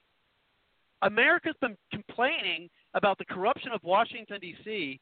for at least 80 years. We finally get a president that says, yeah, I'm going to drain the swamp. I'm going to get rid of all this corruption. And then he works towards doing it, including the corruption that's within our FBI. And we got a media, a state-run, what I call a state-run media, controlled by the Democrat Party, by one party in our system, much like China, okay, that have convinced a big portion of the American people. It's unbelievable. And I mean, we talk about, the hate. It's the media that's been fomenting the hate in this country. But let's go ahead and bring it over for your comments on all that, Michael, and then on, the audio, what they're talking about. It's like, look, we're not saying that the votes may or may not have been counted. They were supposed to have been observed, and they weren't. And so who's to say, or they said, especially if there's, I see somewhere, and I want to see the veracity of this, where someone's like, it was like 128,000 votes, and they were all for Biden. I'll be honest, I do need to look more into that. If that's actually, the case. Is, I have to find it hard to believe. And then also with the being 600,000 in Pennsylvania, I mean, you really think anyway, we already went over the math for that. Let's go ahead and bring Michael back in, and then we got you, Tom, then we'll bring things back around. Go ahead, Michael. Yeah, thanks, Robert. Oh, you're welcome. Well, I think you're right. I think that we are the outcome of this election, and the finer details of the election fraud is going to be played out in the courts at this point. But I don't think that's where the real war, I would say, is 99% cultural. Whether it's legal warfare, as you saw in 2020, in 2000, which is somewhat with the Bush operatives like George Shultz and others that played a key role in that Bush campaign. They knew to play psychological warfare in that Florida recount process. The difference today is that Trump has actually built an army. And he said this. There was a White House press conference during those coronavirus press conferences later in the series of them, where he was asked about why he keeps talking about vote fraud and the mail-in ballots. He says, I'm taking this to the population. I'm taking this to the rallies. I'm taking this to the people. Because he knew that if you're going to win this, it's going to be because he's threatening these elites who have run the Mueller operation, an attempted legal, you would call it a legal coup or a legal coup, a bureaucratic coup, with the Mueller operation tied directly to the whole Russiagate, Brennan, Clapper, Dearlove operations. They tried the impeachment. And then soon after impeachment was gone, you had the coronavirus. And it's definitely suspect of how all this played out. But regardless of where the virus, its origins, it was exploited from the very beginning. Trump has built an army that if they want to threaten this, and the army is what we saw in like Miami-Dade County, where Trump the last time took something in the high 30s. This time he was in nearly the high 40s, largely shifting black and Hispanic votes. We saw the Hispanic vote shift significantly in some cases. He broadened the spectrum. Of what? Of who? Of kind of the MSNBC watchers? By no means. I don't think many blacks and Hispanics watch MSNBC, but certainly not the ones coming out for Trump, because these are working class voters. What you're actually seeing play out, ironically enough, is almost a class warfare. The working class, the productive classes, the people involved in the manufacturing, the industry, the energy sector, the farm sector, the small businesses, the small trades, the productive members of society are the ones Trump is mobilizing. The ones that don't believe that some kind of 4-year college degree is, somehow, a direction into J.P. Morgan and the banking community or something. They don't want to even pursue that route. They don't have those kinds of particular ambitions. In doing so, he's rebuilding the Lincoln coalition. That's what you saw from the Republican convention. That's the threat. Because for, I would say, 75 years, since the Dulles brothers and Truman and the whole process was controlled then, certainly since the assassination of John Kennedy, because prior to that you had Eisenhower, and there were some aspects, we all know, the military-industrial complex reference, that Trump himself has made. A sitting president, not at the end of his 8 years, a sitting president has threatened the very fascist complex Eisenhower warned of, and that essentially killed Kennedy. So for 50 years, we've been dealing with this, maybe almost 60 now, this operation. So the tenacity and toughness of this president is practically a miracle. And to Kelly's point, that he has some people around him who are willing to fight, like Giuliani. And they deployed them. He called it out. He came out at 2:30 in the morning last night and called it out. Mm-hmm. It was just critical. Misquoted, which we're going to talk about next. Say it again. I said, and Trump, when he did his little his small speech last night, was misquoted not just by the liberals, but some so-called conservatives as well. But we're going to talk about that next. Okay, sure, yeah. So the point is that the question of what we're dealing with is a threatened third American Revolution. Lincoln led the second one. Trump is clearly leading a potential third one. And it comes down to very clear psychological warfare tactics. If they are able to steal this election, half of this country, its most productive people, not the bankers, not the real estate agents, not the people in Hollywood, not the people in Silicon Valley, not all the people that have been kind of ideologically brainwashed, that buying to, man-made climate change is our greatest problem. Trump says, I think nuclear war is a bigger problem, a bigger threat than climate change.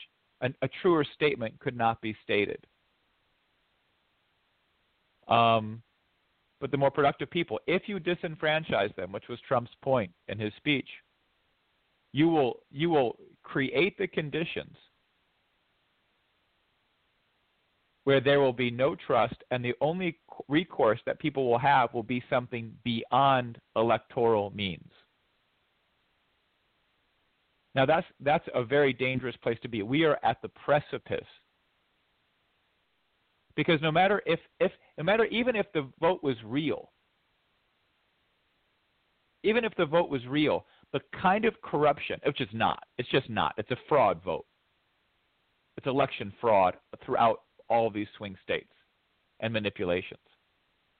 But even if they decided to be fair on the election day, the gross level of corruption by the media, the Biden laptop story is one example. What Trump did on the coronavirus. Look at Operation Warp Speed. Look at the vaccine. You had a scientist here. Tom might know this. I'm in Oakland. But there was a doctor at University of California, San Francisco. He says, I hate to say this, but it's almost shocking how successful this vaccine program has been. It's absolutely incredible. He built ventilators. He built hospitals. Not one person died without a ventilator in the United States. That's incredible. We had, and I think it's worth referencing this. People remember in that second debate Biden's warning of a dark winter. Well, there is a thing called Operation Dark Winter. It was run in the summer of 2000 or 2001, and it was specifically the use of smallpox and anthrax. It was the summer of 2001. The deployment of anthrax and smallpox into the United States. And what did they find when they ran that war game? They found that we had no stockpile, which if we had any, Obama used it in H1N1. We had no hospital capacity. We had no staffing capacity. They knew all of this. We had a testing capacity of 3,000 a day. We're now doing 1 million a day. We should be able to do 10 million, 30 million, 50 million a day. We should have that kind of capacity. We could do 3,000 a day based on the national CDC influenza testing capacity. It was pathetic. Fauci's insane. He's an incompetent swamp bureaucrat.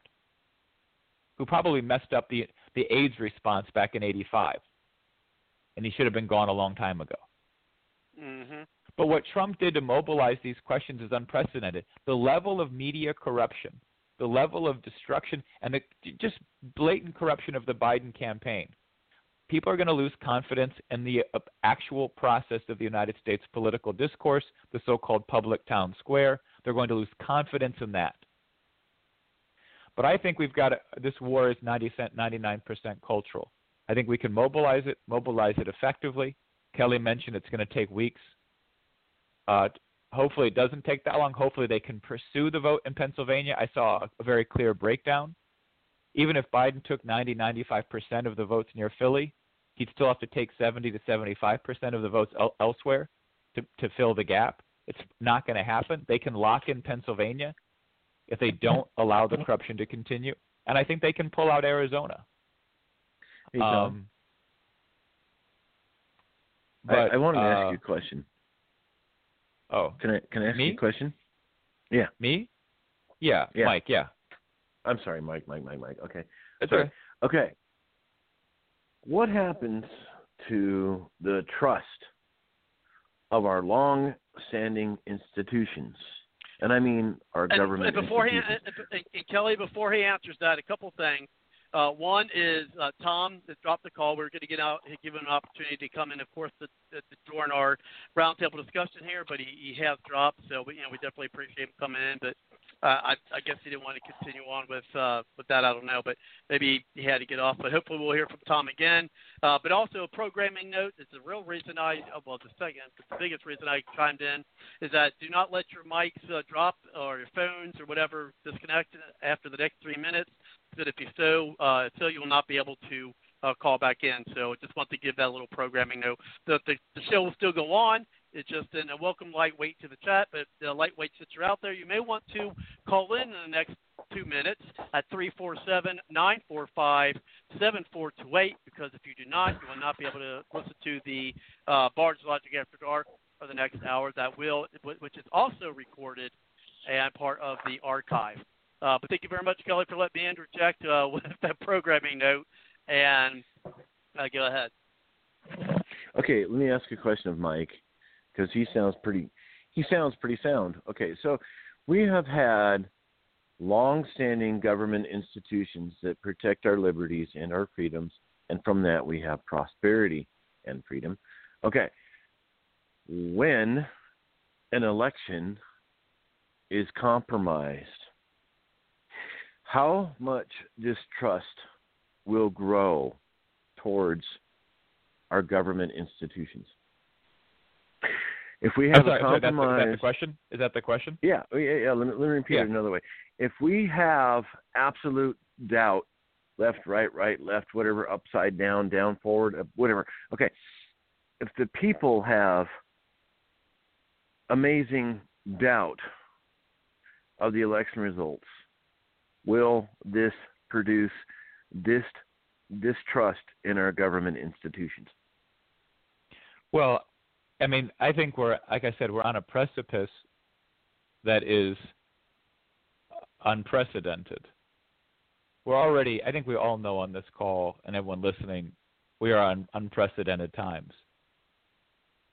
I mean, there's a whole world kind of dynamic that's reflective very much of what's happening. Look at the European Union.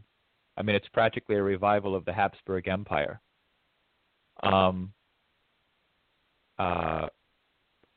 And perhaps worse. It's like the Nazis won. It's practically like the Nazis won in Europe today.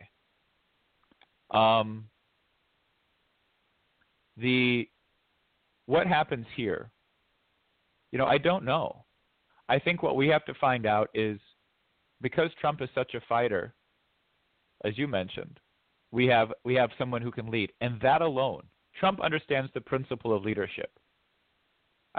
I see he's rough around the edges, to put it one way. You can put it a lot of different ways. He's from Queens, whatever. You can put it different ways. But he understands the principle of leadership. That can make the difference. That can make you might call the miracle difference. How we won the American Revolution. You know, it's funny. Where did Trump give his first speech in Pennsylvania on, was it Saturday? Yeah, the Saturday he did 4 Pennsylvania speeches. The first speech on Saturday was at the farmhouse in Pennsylvania on the western side of the Delaware River, where Washington had his headquarters prior to the crossing on Christmas night. And I can't, I mean, there's a few, I'm not a big guy on symbolism, but when he walked to the church, St. John's, with the Bible, I felt like he was giving, I liked that message.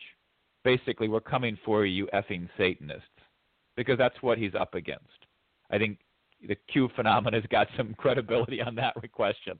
But then this question of the Delaware crossing by Washington, Trump understands that principle, that you just have to be willing to get out there and lead at a critical crisis, and people will follow.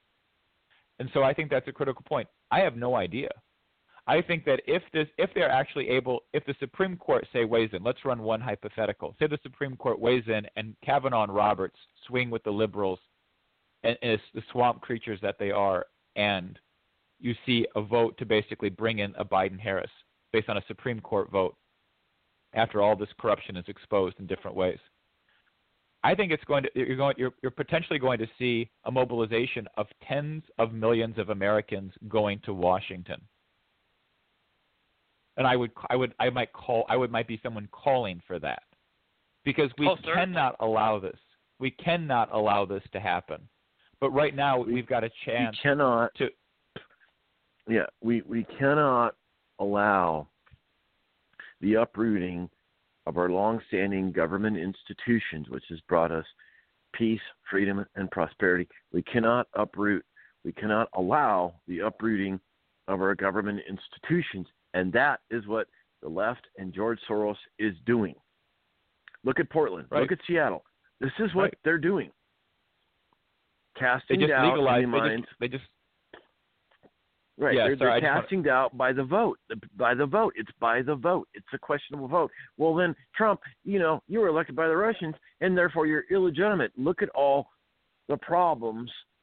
Look at all the tumultuous situations occurring because people didn't think Trump was a duly elected president.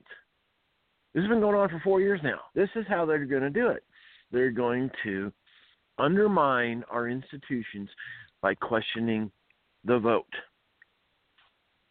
Well, I think I would put it. I think the Soros reference is absolutely right. In Oregon, they just voted to legalize cocaine, heroin, crack, methamphetamines. They've legalized practically all drugs. But I would say the one thing, I'll just end on this. I think, look, my sense of it is this: Trump. We're in biblical times. Right? These are the kinds of times that shape civilizations for 100, 500, 1,000 years.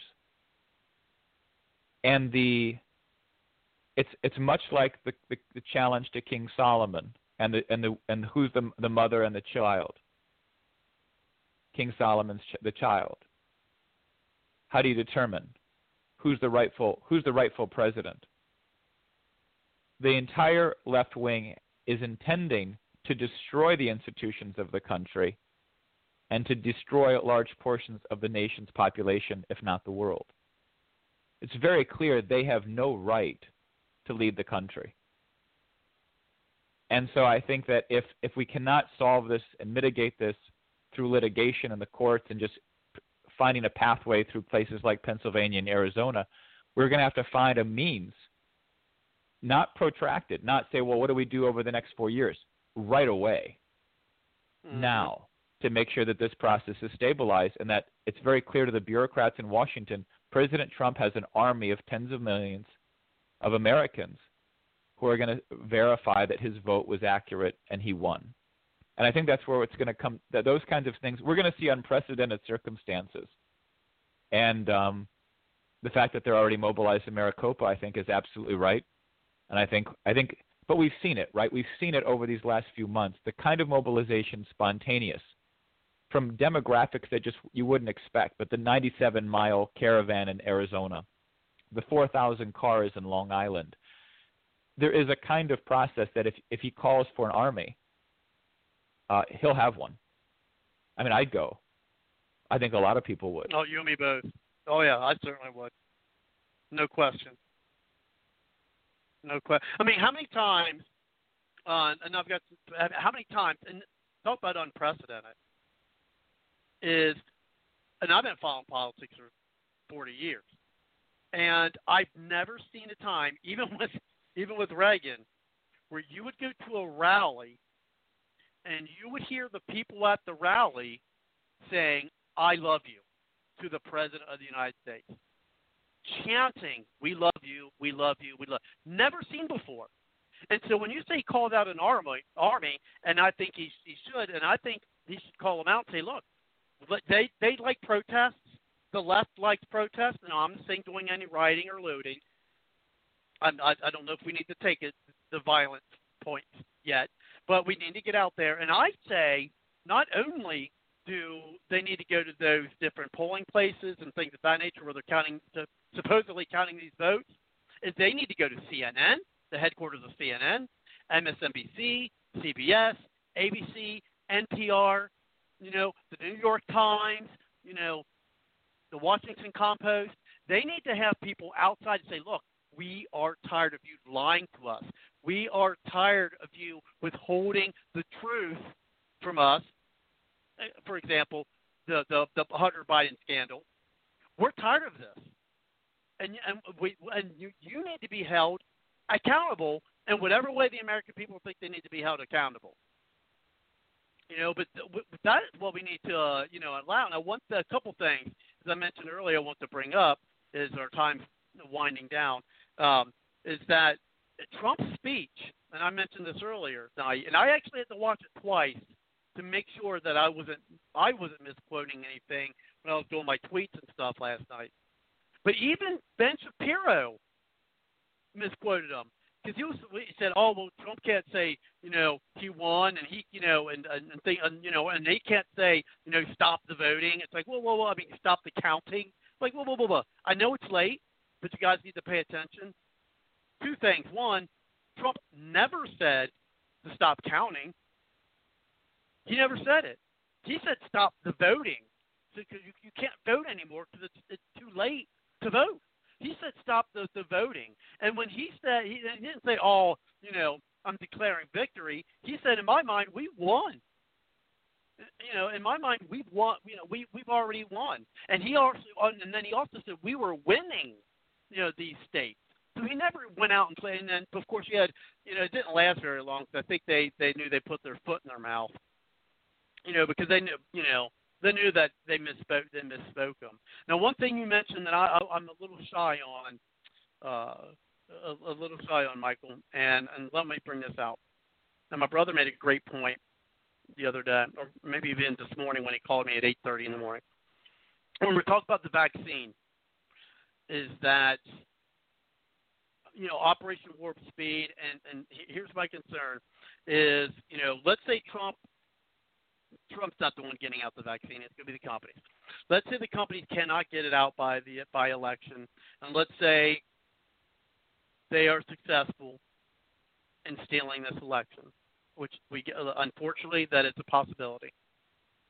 See, I don't trust. I mean, if this, my concern is that because Biden said, and I've got an audio clip I might have some time to play.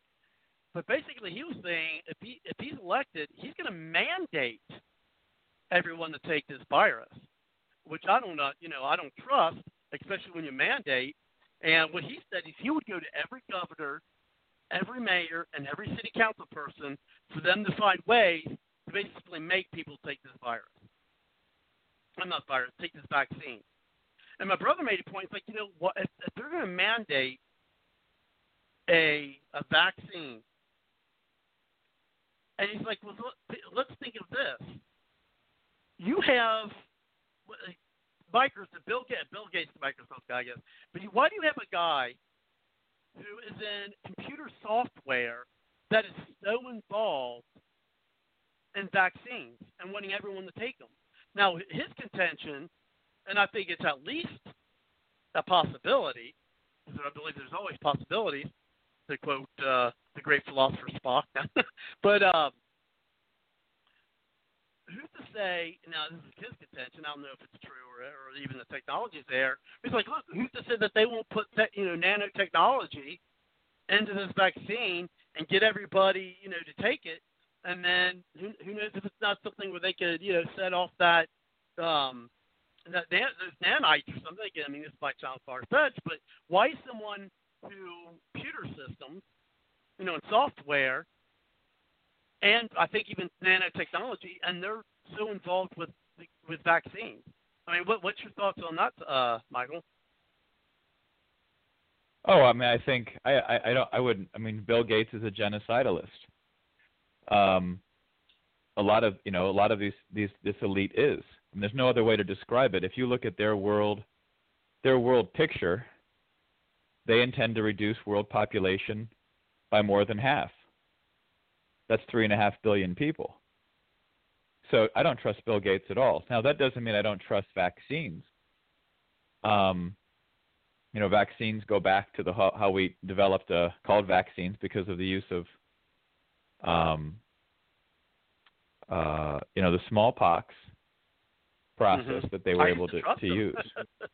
Yeah. I mean, so the question is, I don't think you need to mandate anything. What I'm saying is that you create a viability. You create a pathway. I don't think you have to mandate it. I think you have a lot of people in this country who are scared. You have a lot of people who are in their 70s, 75, and they'd like to live until they're 90, which I think is a wonderful thing. I don't ever want to be a culture pushing euthanasia, right? Which you've got in some places in Europe and in the Northwest. So I want people to live a long time, and so they're afraid. They're making sure they take their flu vaccines and flu shots. Good. We make it available. You push for scientific advancements. But the real reason people don't trust the process today is because they don't trust their government's commitment. Why? Because the government commitment today has been bought out by globalist interests, pushing hoaxes like man-made climate change with the intent to shut down energy, lower standard of living, and collapse life expectancy. And they've been doing it now for 12 years in the United States. There's a 30 million person famine about to break out in Africa, if not already occurring. That's their intended effect. That's the system. That's the intended effect of their policies. You have to create a government committed to growth. The more this government and our policies, which is why Trump is such a revolutionary figure, pushes for growth and development, then you create the conditions where people will grow in trust. But I think you make it voluntary. You have to. And some people will take it and some people won't. And that's okay. It still helps solve some of the problems of spreading if it's highly contagious. But I mean, trusting Bill Gates, trusting the public health industry, trusting the epidemiologists, 9 out of 10 of them are genocidal. The Lancet magazine ran a massive diatribe attack on Donald Trump. The Lancet magazine is probably one of the leading pushers for kind of biological holocaust on the planet today. So is The Economist. I mean, it's hard that one of the things I think is one of the things that's worth noting maybe is, the problem we face is a little bit of the naivety of the American people, which are quickly inoculated to the dangers we face. But there was a great American writer, Edgar Allan Poe, who spent a lot of his time writing what people think are kind of dark stories. He had a good sense of humor too, but darker stories. But he was trying to educate the American people to understand the mindset of evil, of what a British empire was at that time. This kind of the chattel slavery type of mindset that you would actually trade in human souls, and that using turning people into beasts was your economic policy. That was your main profit source of a global economic system. Turning human beings into beast-like creatures, or treating them such. that kind of evil exists, and the problem we face is that the American people I don't think fully comprehend. Now, I think a lot of people look at Bill Gates now and see this. I think a lot of the QAnon people, they're starting to see these things. And I think that's incredibly important. That's why I think we just have to now more and more. And that's why Trump's leadership quality, he never insults people, right? He gets these questions like that NBC town hall on QAnon, and he'll never insult the Q people. Right. He never buys into the attacks because he knows these are hardworking Americans who see satanic culture, and they don't know what to do about it.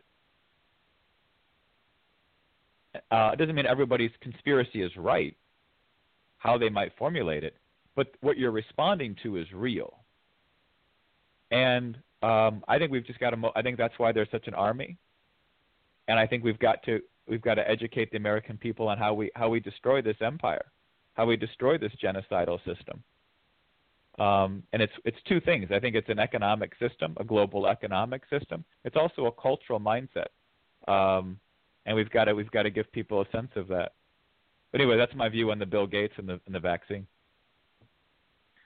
Well, and then one thing I want to bring this to you, Joseph, is that you bring up Roberts, which I never trusted, but Kavanaugh kind of surprises me. I mean, my gosh, Trump nominated the guy, and I mean, Trump really pushed and defended the guy, against all the attacks. Now, Joseph, in your thought, why would he be basically be a turncoat of sorts by and Trump, and not just Trump, America's time of need, and say, hey, look, we need you to be on our side in this? I mean, what would motivate him to be a turncoat on Trump and side with the likes of Roberts? I mean, what do you think about that? I mean, that kind of surprises me to hear that he may be on the fence with Roberts.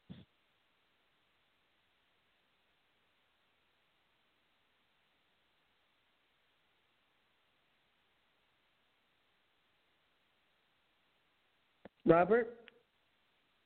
Yes. Were you? I'm sorry, I stepped away just for a second. Were you? Was it my turn? Yeah. Well, we're mentioning about Kavanaugh, and they're talking about maybe Kavanaugh siding with, Justice Roberts and the liberals on whether they're going to basically take the case, right? If it gets to them. Now, I think that the Supreme Court wants, and I said this earlier, I think they want to see if they don't, that they don't want any part of it. And I think that they want to see if, and I think this is what the Dems are trying to do, is I think they're going to try to see if they can find a path for Biden to win the election without Pennsylvania. Okay? So I honestly think with my apologies. Yeah, why would Kavanaugh basically be a turncoat to, but by siding with them to Trump? With Trump, one, nominated him to, a lifelong, where he's probably going to be there 30, maybe 40 years. And the way Trump defended him during all, that harassment that he received during his confirmation process. Why would he turn on Trump like that?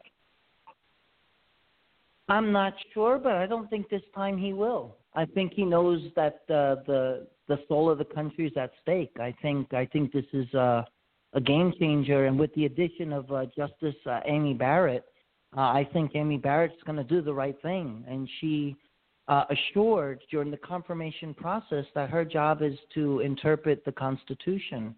It's not to take sides, and so at the end of the day, this is not a Republican issue. This is a American issue. This goes to the integrity of the election. This is not a partisan issue. You have a whole tent of disaffected Democrats who voted for Trump, and disaffected Republicans who voted for Trump, and libertarians and independents. You have a whole tent who voted for Trump. Like Mike was saying, he has a whole army. He's amassed a whole army, and that's why he is that populist. So, at the end of the day, the Supreme Court did the greatest injustice. And history will not bode well when we look back to remember Chief Justice Roberts.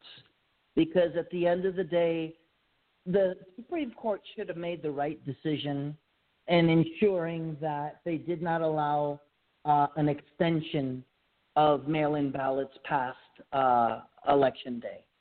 And shame on the Supreme Court for that. And to make such a cheap scapegoat as to, well, we didn't want to get involved.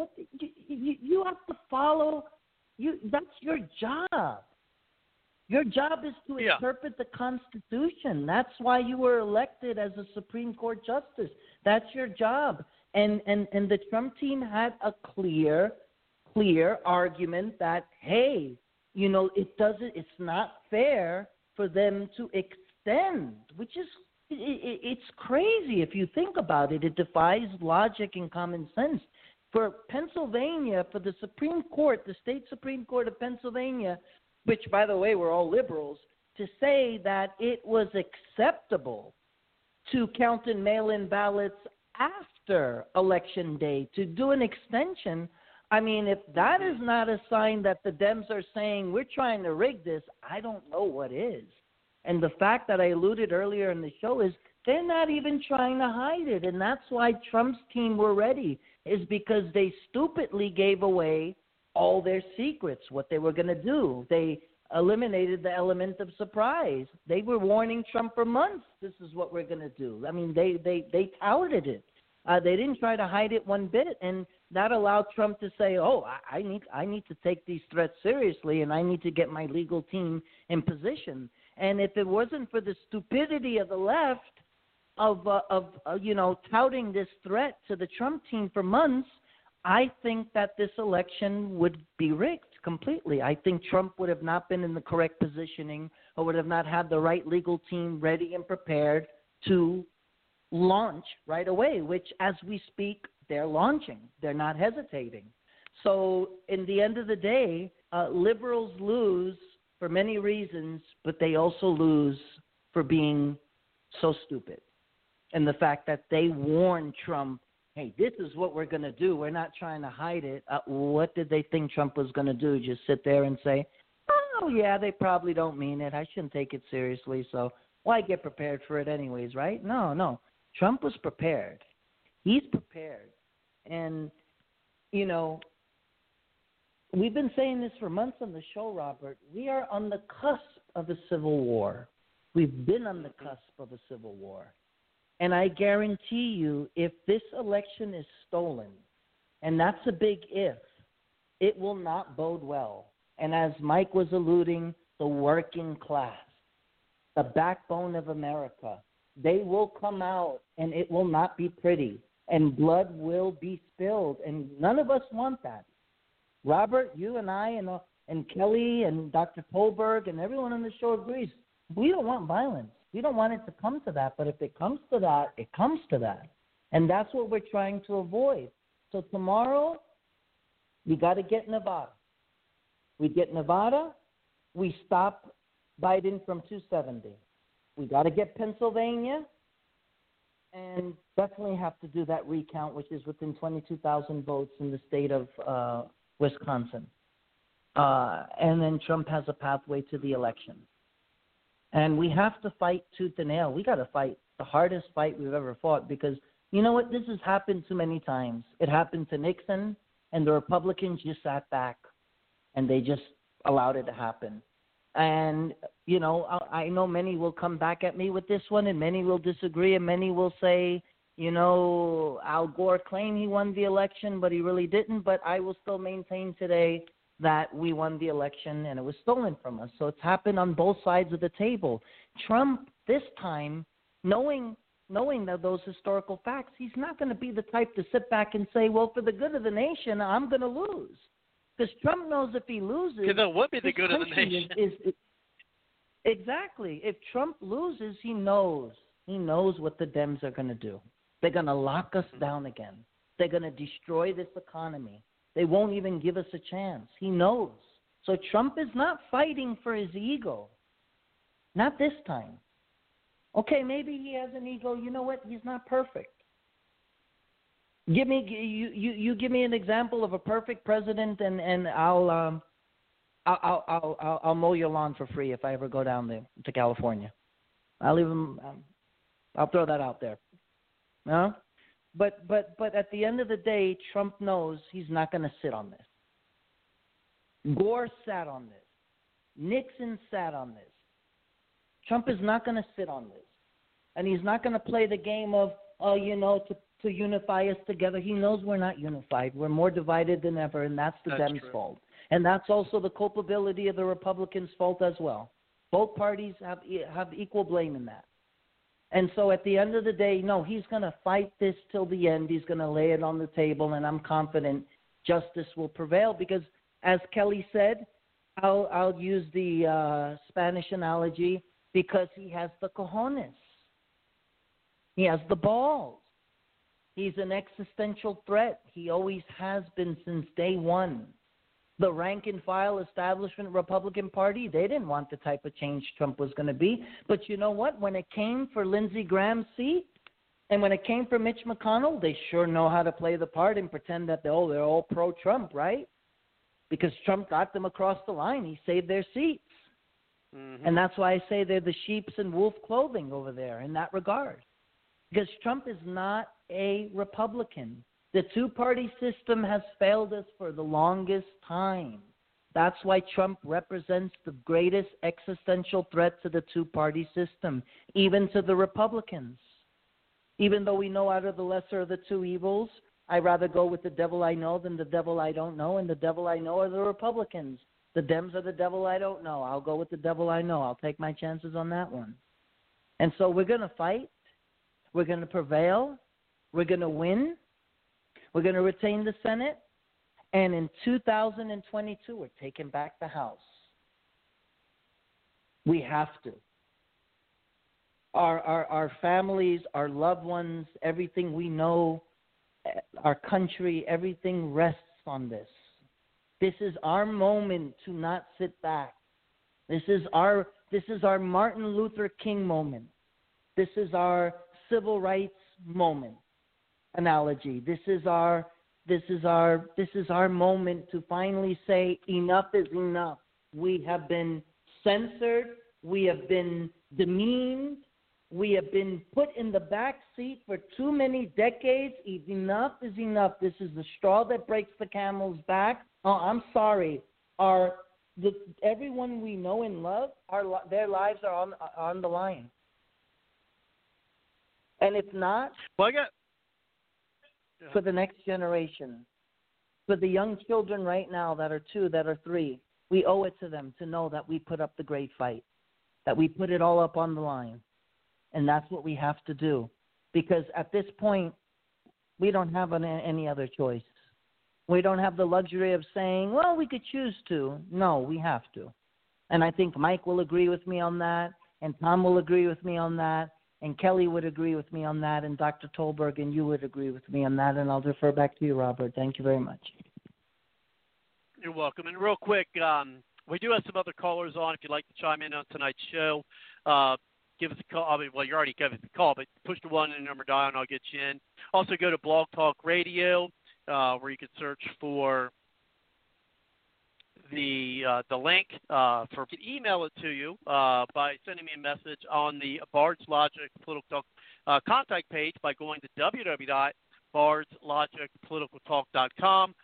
Go to the contact page. You'll see where you can send me an email, and I could send you out the link for tonight's show.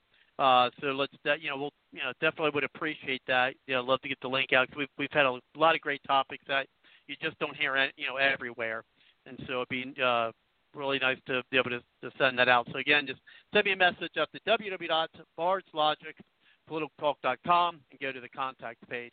Now I do have a quick article here. It's actually not taken from the Bard's Logic newsroom, but it was something that someone referred to on Parler, which that's another thing. After this election, I think I'm going to be done with Facebook, and I'm going to move over to go to Parler, and that's Parler. And I believe Dan Bongino, I believe is correct that he's actually one of the co-founders of it. And I just started profile there literally this evening while I was doing show prep tonight. And I'm going to recommend, and I'll probably stay on Facebook a while, just long enough to recommend people to, especially conservatives, to ditch Facebook and then come over to Parler. But anyway, this article is actually that somebody referred to, and it states here, again, it's not a real long one because we don't got a lot of time, but I do want to bring this up. And this will go to you, Kelly, and then we'll bring it, of course, to the rest of the panelists or anyone else who is on the line to like to chime in on it. Again, push the 1 on your number dial. It gets you in.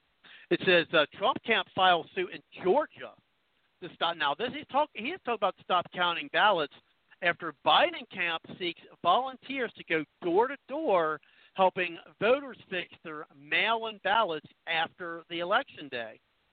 So it says the Trump campaign filed its third lawsuit of the day, this one in Georgia, to stop ballot counting. It says Trump's campaign filed similar lawsuits in Michigan and Pennsylvania earlier Wednesday. President Trump is up by more than 100,000 votes in Georgia. However, election officials refuse to call the state for the president. Trump earlier today declared victory in Georgia. Barack Obama's former speechwriter earlier today tweeted that the Biden campaign is seeking volunteers to go door to door, helping voters fix their mail-in ballots so they count the day after the election. David Witt, author of Thanks Obama, My Hope, whatever, blah, blah, blah. I don't know why he even put that in there. But basically, so he's basically saying, hey, let's have people go fix their mail-in vote so they can try to get it in before the election. Or after the election, which is crazy. And that's why Trump's saying, stop voting.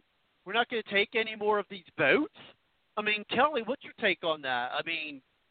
They're talking about, and as you said, real quick, I'll refer to you, Joseph, but Kelly, answer this, that Joseph, the reason why, and you bring up that they're just letting President Trump know what they're doing, is because they don't think they can be stopped.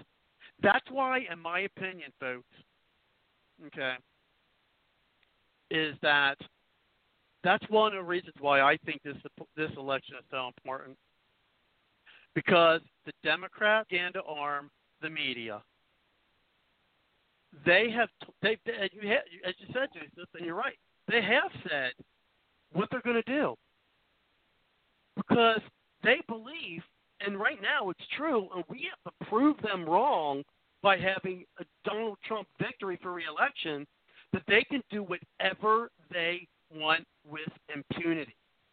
That they can do anything they want, say anything they want, do whatever lie they want, hide, obfuscate any information, put out false information such as, the Biden laptop was Russia disinformation, and then people like Adam Schiff can get away with this without any consequence. And I think, at least at this point, there has to be a consequence. At this point in the game, it needs to be electoral consequence, which means we cannot allow, because here's what I think it comes down to. And again, is, look, there has to be consequences, and right now my preference is to see electoral consequence where we can't let them get away with this and act with impunity and get away with it. And the way that not that happen is to not reward them with the election. Because if we don't defeat them electorally, we're going to have to find another way to defeat them. Electorally is the peaceful way that we've done it for all these years. I'm wanting it to stay that way, become that way, but it might not be. Who was that, Kelly? And this I'll bring it to you because Kelly, you're great with these quotes. Who is that guy? And I know I'm going to misquote him. Who said, occasionally, something about for liberty or something, it has to be the shit from the tree of blood of patriots and tyrants or something like that. I'm sure you can do the quote and even say it was way better than I could. I'm not real good with with quotes and stuff like that. Thomas Jefferson, the tree of liberty has to be washed every 25 years by the blood of tyrants and patriots. And I hope that doesn't happen, but We certainly don't want to see that happen. But here's the thing: are they backing us into a corner? Do we have no other choice? If we can't find a way to win this, I don't want to see that happen. Obviously, I want a peaceful way, but we can't just let them do this with them. We can't let them get away with this with impunity. You're well, let me quote him. Right, Robert. I just wanted to add one thing. You're right, Robert. They said it because they don't fear that they're going to take action. And Kelly, maybe you could segue into this. They don't fear us anymore. You got to understand, when these liberal Democrats had all of this power with the COVID lockdowns, powers that no governors or mayors have ever exerted before, they must have been on cloud nine thinking, wow, we could do anything at this point. They were emboldened. And Kelly, what are your thoughts on that, especially coming from a place of California with someone so corrupt, with some such draconian lockdown measures like Newsom, or my home state of New York, Cuomo? I had to flee Hawaii because of Governor Ige. What do they have in common? They never thought they could get this far with the power trip, but once they saw, well, we pretty much can do anything we want. We can make you wear a mask. We can make you stay home. We could do anything. Yeah, I think you're right, Robert. They pretty much thought they could also tell Trump, we're going to rig the election, and yeah, we're going to actually tell you about it. We're not going to hide it. And what are you going to do? There was multiple maybe you could questions. back me up on this. Well, there are multiple questions in your comments there, so maybe address one by one. The California Constitution does not allow Newsom to do what he's doing. Not just in one way, but two. He can only enforce the laws that the legislature has produced. And another section of the California Constitution, the three branches are completely separate, and they shall not be doing the duties of the other branches. So Newsom, when he says, mask and lockdown, he just did the legislature's job. He didn't care what the judicial system has said. He went out on his own. He's not authorized to do that. But he did it anyway. Of course, there's lawsuits flying. We'll find out the results. Pennsylvania, all of their governor lockdowns has been deemed unconstitutional per the Constitution of Pennsylvania, and this by a federal judge. Good. We're getting it. Your right, or supposed right, to stay healthy from your fear of a virus does not allow you to tell me what to do because of your fear. Okay, fine. So this has been settled in Pennsylvania. It's going to spread throughout the U.S. That your fear of me infecting you does not give you the right to tell me what to do. Thank you very much. Oh, wait a minute. How do the courts work for centuries and even millenniums? Not what could happen, not what fear you may have, but what actually happened. The courts only deal with what has happened, not what could happen. So it makes sense that federal judge says, Pennsylvania, you're out of line with all your mandates. And eventually it'll happen on California. And Governor Newsom, I just don't think he's going to last very long. The next few elections where he's out. Okay, anyway. So that addresses one question. And Kelly, my apologies if I had a slew of questions. I guess I'm just pretty passionate tonight. And I apologize. You're right. I should have just asked one question at a time. But forgive me, Robert, too. I'm just passionate tonight. No, it's fine. I'm sorry. I kind of went off there on a little tangent. My apologies. It's just that I got all these emotions. And don't worry. But Kelly's has the solution. Like at the beginning, you said that funny joke that the what was it? I'll let you say it. I'm sorry. That kind of inspired me to just go off on that one. What did you call it, Kelly? Because that was a classic one. Did you call it? People are excited. Yeah. People are excited that their candidate won. It's called premature elation. That's what I was feeling when I was asking all those questions. I promise that's the whole truth. I promise. That's what it was. Absolutely. Okay. So let's try another question that you had out of the many. Well, what's another question you had? So it's not more of a question, it's more of a statement. The first question you answered, it's more like going to what Robert was saying. It's that they are emboldened to do it because they don't fear any reprisal. It's because, you see, you got to understand, COVID wasn't planned. Nobody in their right mind knew what COVID, the extent of it, the lockdown. This was just more like a pet experiment. When Trump gave the discretion of the governors to, implement the lockdown measures or open it the way they say fit. What I'm trying to say is no politician has ever had that amount of power before in American history. And I'm saying that once they realize they had all this power, they feed into it. It's like a vampire sucking blood. You just want more blood and more blood. And so when these governors saw, wow, our reach is that far. Wow, we could actually get away with violating the state constitution, the United States Constitution, people's rights. Hey, we could even stop people. You can't go to your church, but you can go to the liquor store and you can play lotto. When they saw how far they could go, and when they saw that they became emboldened, well, yeah, shoots, I would think at that point they would think they could pretty much do anything else, including rigging an election.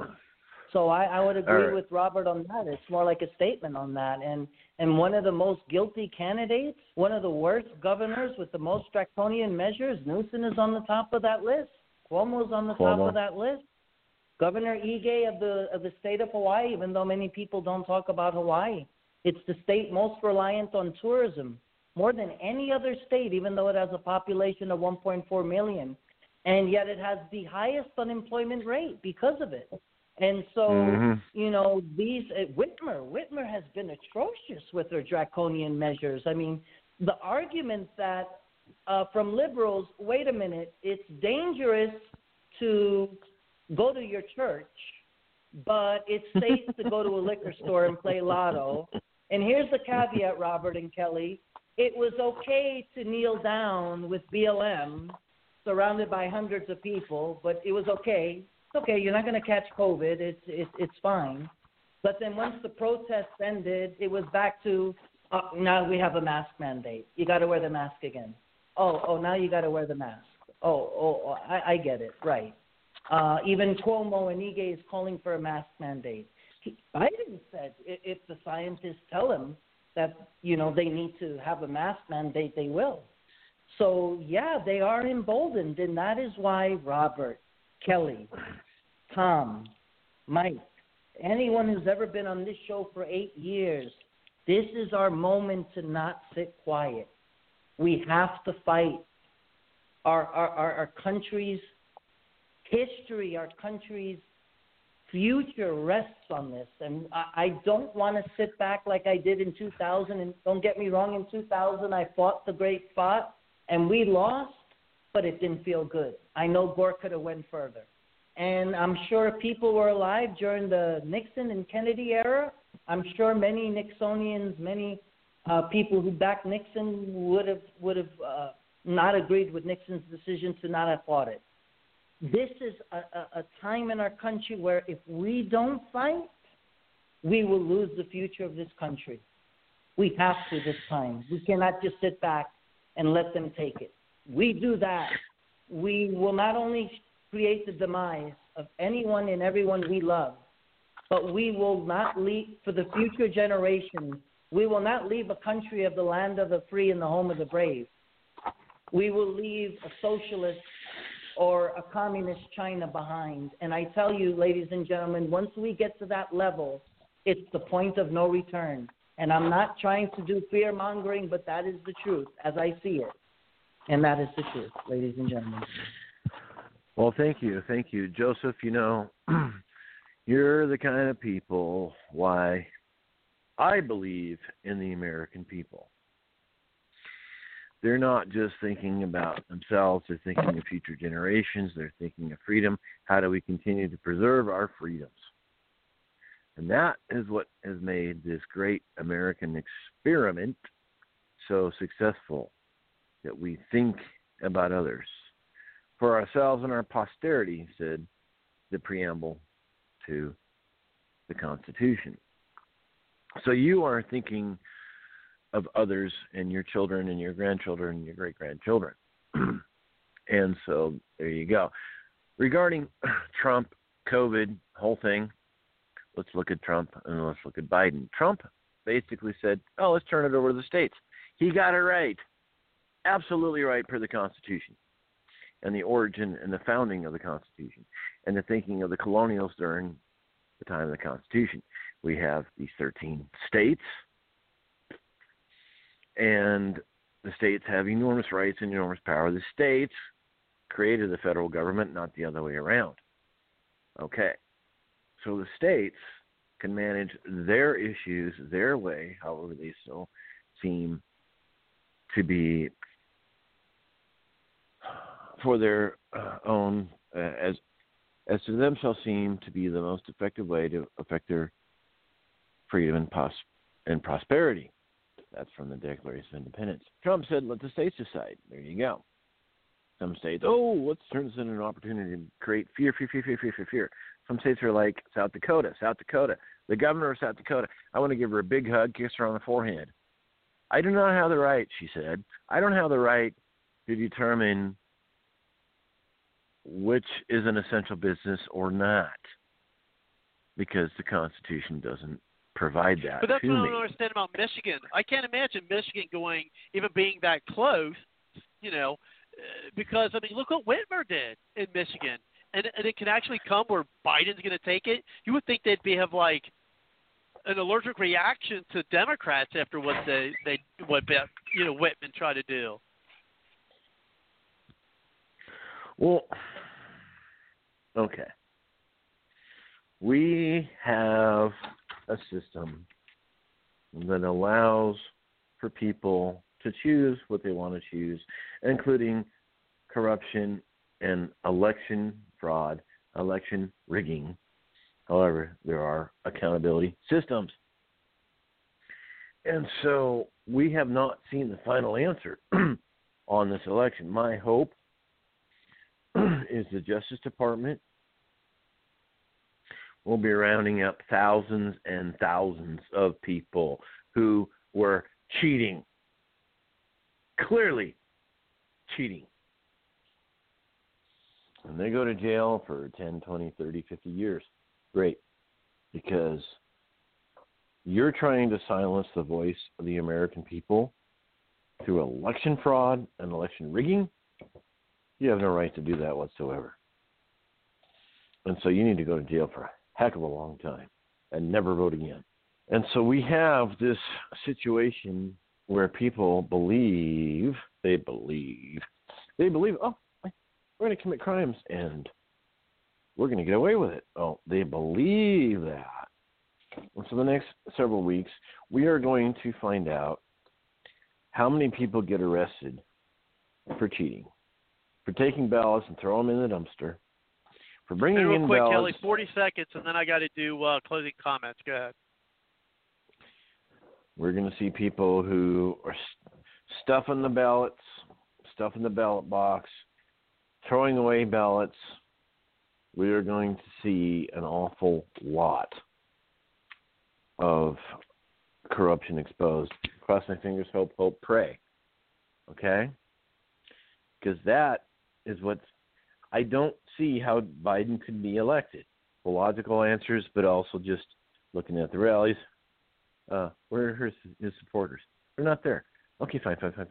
But you look at the numbers. You look at the numbers of a lot more in North Carolina. A lot more Republicans, new Republicans were registering faster than the Democrats. and the Republicans outnumber the Democrats in North Carolina. That's why I called North Carolina for Trump even a week before the election. But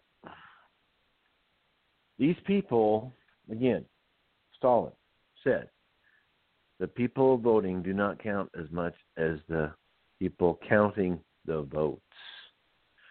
And this isn't over yet. This is not over yet. So we're going to be in this for weeks. Back to you. Well, let's go ahead. We'll have to do closing comments. Each of us got about a minute and a half, and then I'll have to close things out with the show. I want to thank everybody, of course, for coming on to tonight's episode. Hopefully hear from all you folks back next week. I'm sure we'll have a lot to talk about as we do every week. And so we'll go ahead and go with you, Joseph, for, getting closing comments. Again, I got about a minute or so. And then you, Michael, and then Kelly, and then I'll have to close things out for this week. Go ahead, Joseph. I just want to leave a positive vibe before the end of the show. And I want to say it ain't over till the fat lady sings. And I am confident in the American people that we will make sure justice will prevail and Trump will win re-election. It may be tied up in litigation for quite a while, like Kelly alluded to. And thank you, Kelly, for that heartfelt compliment, because I know you mean it. I do care about my fellow Americans and my country. It's not just about myself. And I think everyone on this show is like-minded in that aspect, and that's why it is always an honor, privilege, and pleasure to be on this show and to be a part of the show and to be a part of history every week. And I thank you all for allowing us to have a voice and a say on this show. And Robert, thank you so much for being such a wonderful host for all these years. I appreciate and for that. truly making this, absolutely, from the bottom of my heart. You truly have done something that if the mainstream media did the same thing you did with your show, we'd have a fair and balanced, objective media. And that is, you have always made this place the people's show. Despite differing opinions, you've never suppressed anyone. You've never censored anyone. As a matter of fact, you've always welcomed differing opinions and views. And I thank you for that from the bottom of my heart. God bless you, Kelly, Tim, Mike, Dr. Tolberg, everyone else on this show. You're always in my thoughts and my prayers. And let's see what transpires next week. But don't worry, we got this one. We're not going to give up. We're going to fight tooth and nail until justice prevails. Thank you. God bless everyone, and God bless the beautiful United States of America. Good night. Yeah, Joseph, thank you very much. I appreciate those words. Certainly, we do say this is the Grassroots We the People show. It's not my show. That's why it's not called after my name. It's your show.